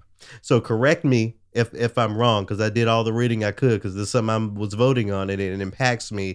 What the thing was, it started with petitions, and my name was on that petition. Folks knocking on doors saying we're trying to get this thing on the ballot to where landlords can't raise rents more than 3% in a 12-month period. That's really huge, and thankfully it passed, but by a 3 margin, points. a margin that I was a little uncomfortable with. So we have about half of the city that said, no, actually, we don't care if rents go up more than 3%. Actually, it may benefit us or X, Y, and Z. I wasn't privy to the conversations that were happening on the no side of the argument, folks not wanting this rent cap to happen. You said somebody knocked on your door, and you saw Multiple. some and you saw some pamphlets. What were the arguments? What were they saying against a rent cap? Here's the issue. I found at least 2 mailers / door tags a day, at least. All of them for no. They wasted a lot of money sending them to my house. And the people that stopped by, I'm talking through my screen. She says, "Have you formed?" You said you didn't even open the door. No. She said, "Have you formed an opinion on the rent control issue that's on the ballot on question 2?" I said, "Yes, I have." And she said, "All right, thanks," and turned around and left. I don't know which side of the fence she was on or which side she was trying to sway me. Do you remember what the little mailer said, or what It was the the same. reasons were? It was like the same door hangers that I'd seen before. So I'm assuming it was on a person that was lobbying for the no side. No, I'm saying, do you remember what the little mailers were saying, the reasons to vote against rent caps? Right. Things like this. It hasn't been. This has been untried. In a city the size of St. Paul or the Twin Cities, whatever it was. There was a bunch of mumbo jumbo about landlords and things that I didn't care about. Yeah. But I live in a neighborhood where a lot of houses are being bought up and turned into rentals. So I'm concerned. Yeah. Well, as I said, this is like a groundbreaking thing. I've seen it described in news as unprecedented on a national scale, even a global scale, because in most places, the landlord can raise the rent to whatever he wants. This place that we rent, the rent definitely went up last year, and it definitely went up a bit more than 3%. And where we've managed, we're fine. But this rent cap really protects so many of us, and this is how I'm connecting it to music. Okay, so let's go back to a musician's beginnings in their professional career, even in school. We have so many musicians who come from legacy households where somebody was a musician, and grandma, granddad, or whatever. So the sort of practice of having the time to practice, the practice of buying an instrument, one of these expensive tens of thousands of dollars professional, and all of those things are normalized in those spaces. As we begin to see more diversity, more Black and brown faces in these classical spaces. Something that we need to remember is that so many of us are first generation on many levels, not only first generation musicians, but first generation college students, first generation college graduates. So with that lack of generational experience comes a cost. So many of us have taken out tens, maybe even over $100,000 in student loan debt just to make it, just to live, just to have a place to rent while you're in school, to get that instrument, saving up for that instrument. And, you know, we traverse the field, we traverse our professions with all of this debt that, you know, we're spending the rest of our lives paying off. And it's viewed as a primary hindrance to folks who give out these housing loans, because they're like, well, you're already in $100,000 worth of debt.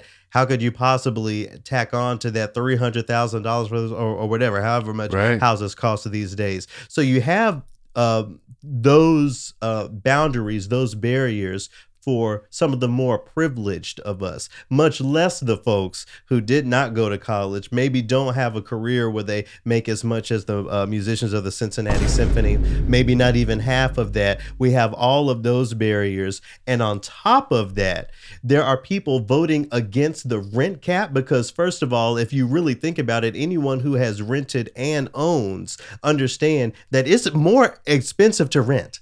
People's rent is usually more expensive than folks' mortgage. So we are out here humping and really doing everything we can to pay this rent that is more than y'all's mortgage. And y'all want to actively oppress us even more, actively say, no, I don't want your rent cap to be a thing. I want your landlord to be able to charge you as much as he wants. And if that means you get out on the streets, that means your children don't eat, that means X, Y, and Z, that's not my problem. I don't care. I imagine that some of the arguments against that were, oh, well, we're trying to protect our neighborhood, or we don't want the renters to come in and take over and X, Y, and Z. There's a lot of the not in my backyard attitude, and also the idea that if some buildings are kept rent controlled in certain neighborhoods, then a certain element will be there. Look, I have to send a very special fuck you to all of the people who voted against that rent cap. I'm so glad that it went through, because I think it's going to set a precedent for cities across the country and really hold some of these landlords and some of these mega property people liable and accountable for the way that, you know, this whole system is just really messed up in that way. There are so many unique challenges. Again, as I said before, there's so many unique challenges, some of which tie to the lives of musicians and aspiring musicians, some just to the lives of everyday folks. All of these issues that keep us out of home ownership, you know, because we made certain sacrifices to be where we are artistically, professionally, and X, Y, and Z. And for nearly half of the city, for 47% of the city to vote against a rent cap, it demoralized me. I was pissed. I was upset when I saw that. I'm so grateful that it has passed, because that's a huge deal. And again, I can't wait to see this sort of legislation hit New York, hit San Francisco, Seattle, some of these places where it's really expensive to live.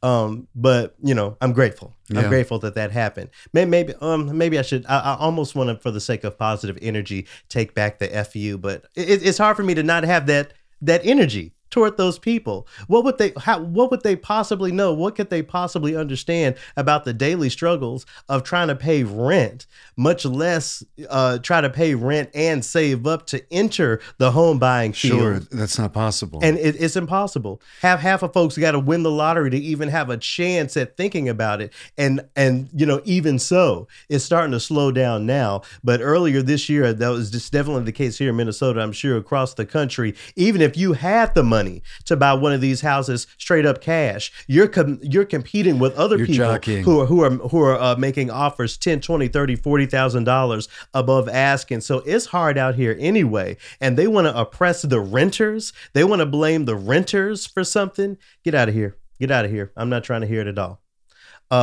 There's also the issue of the police vote over in Minneapolis. So everyone knows what happened here in 2020. In the early summer of 2020, folks in the city of Minneapolis had the opportunity. It was on the ballot to transform law enforcement. And what did they do but stick with the same old? I understand there's a lot of nuance there.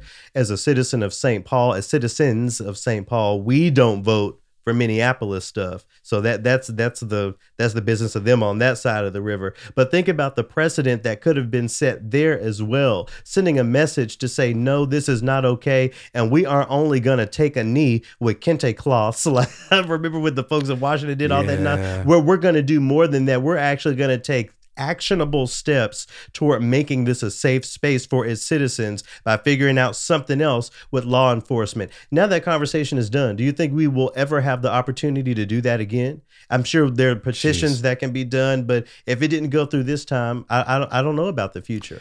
If you don't follow any Black people on social media, you should know that this was surprise, not surprised for a lot of people. Yeah. I want to shout out Devon Gray, who made the very astute comment was, we see you want more of the same. We see you. Okay, so nothing is being swept under the rug or anything like that. The conversations about it are happening. Thanks to Devon for giving the brass tacks assessment too.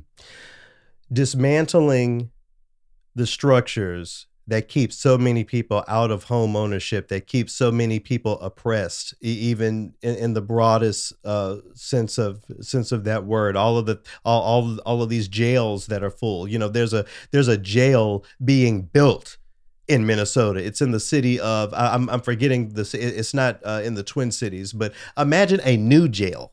A new place with new cages to fill with people. It's so maddening. But to break down and dismantle these systems, I don't know if I said it while we were taping, but I'll say it again here.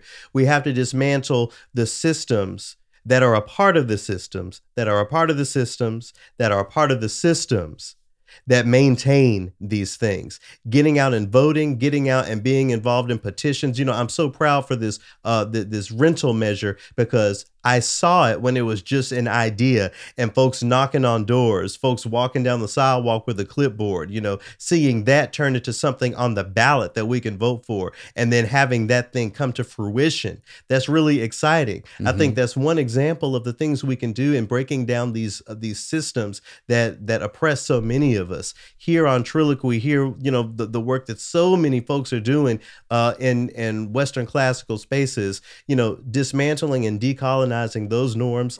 I feel like that is one of the systems that feeds into a system that feeds into a system that feeds into a system. So let's all do what we can and really think about the implications of our decisions. I am so upset. I have to go outside and stand on my stoop and drink my coffee in the morning and look at these homeowners in the neighborhood that may have voted against my own well-being and my own interests. That's hard to deal with, but it's hard work. But we will succeed. Again, using that word will, we will decolonize classical spaces and maybe even in our lifetime see some semblance of liberation. Thank you, everyone. To freedom. See you next week.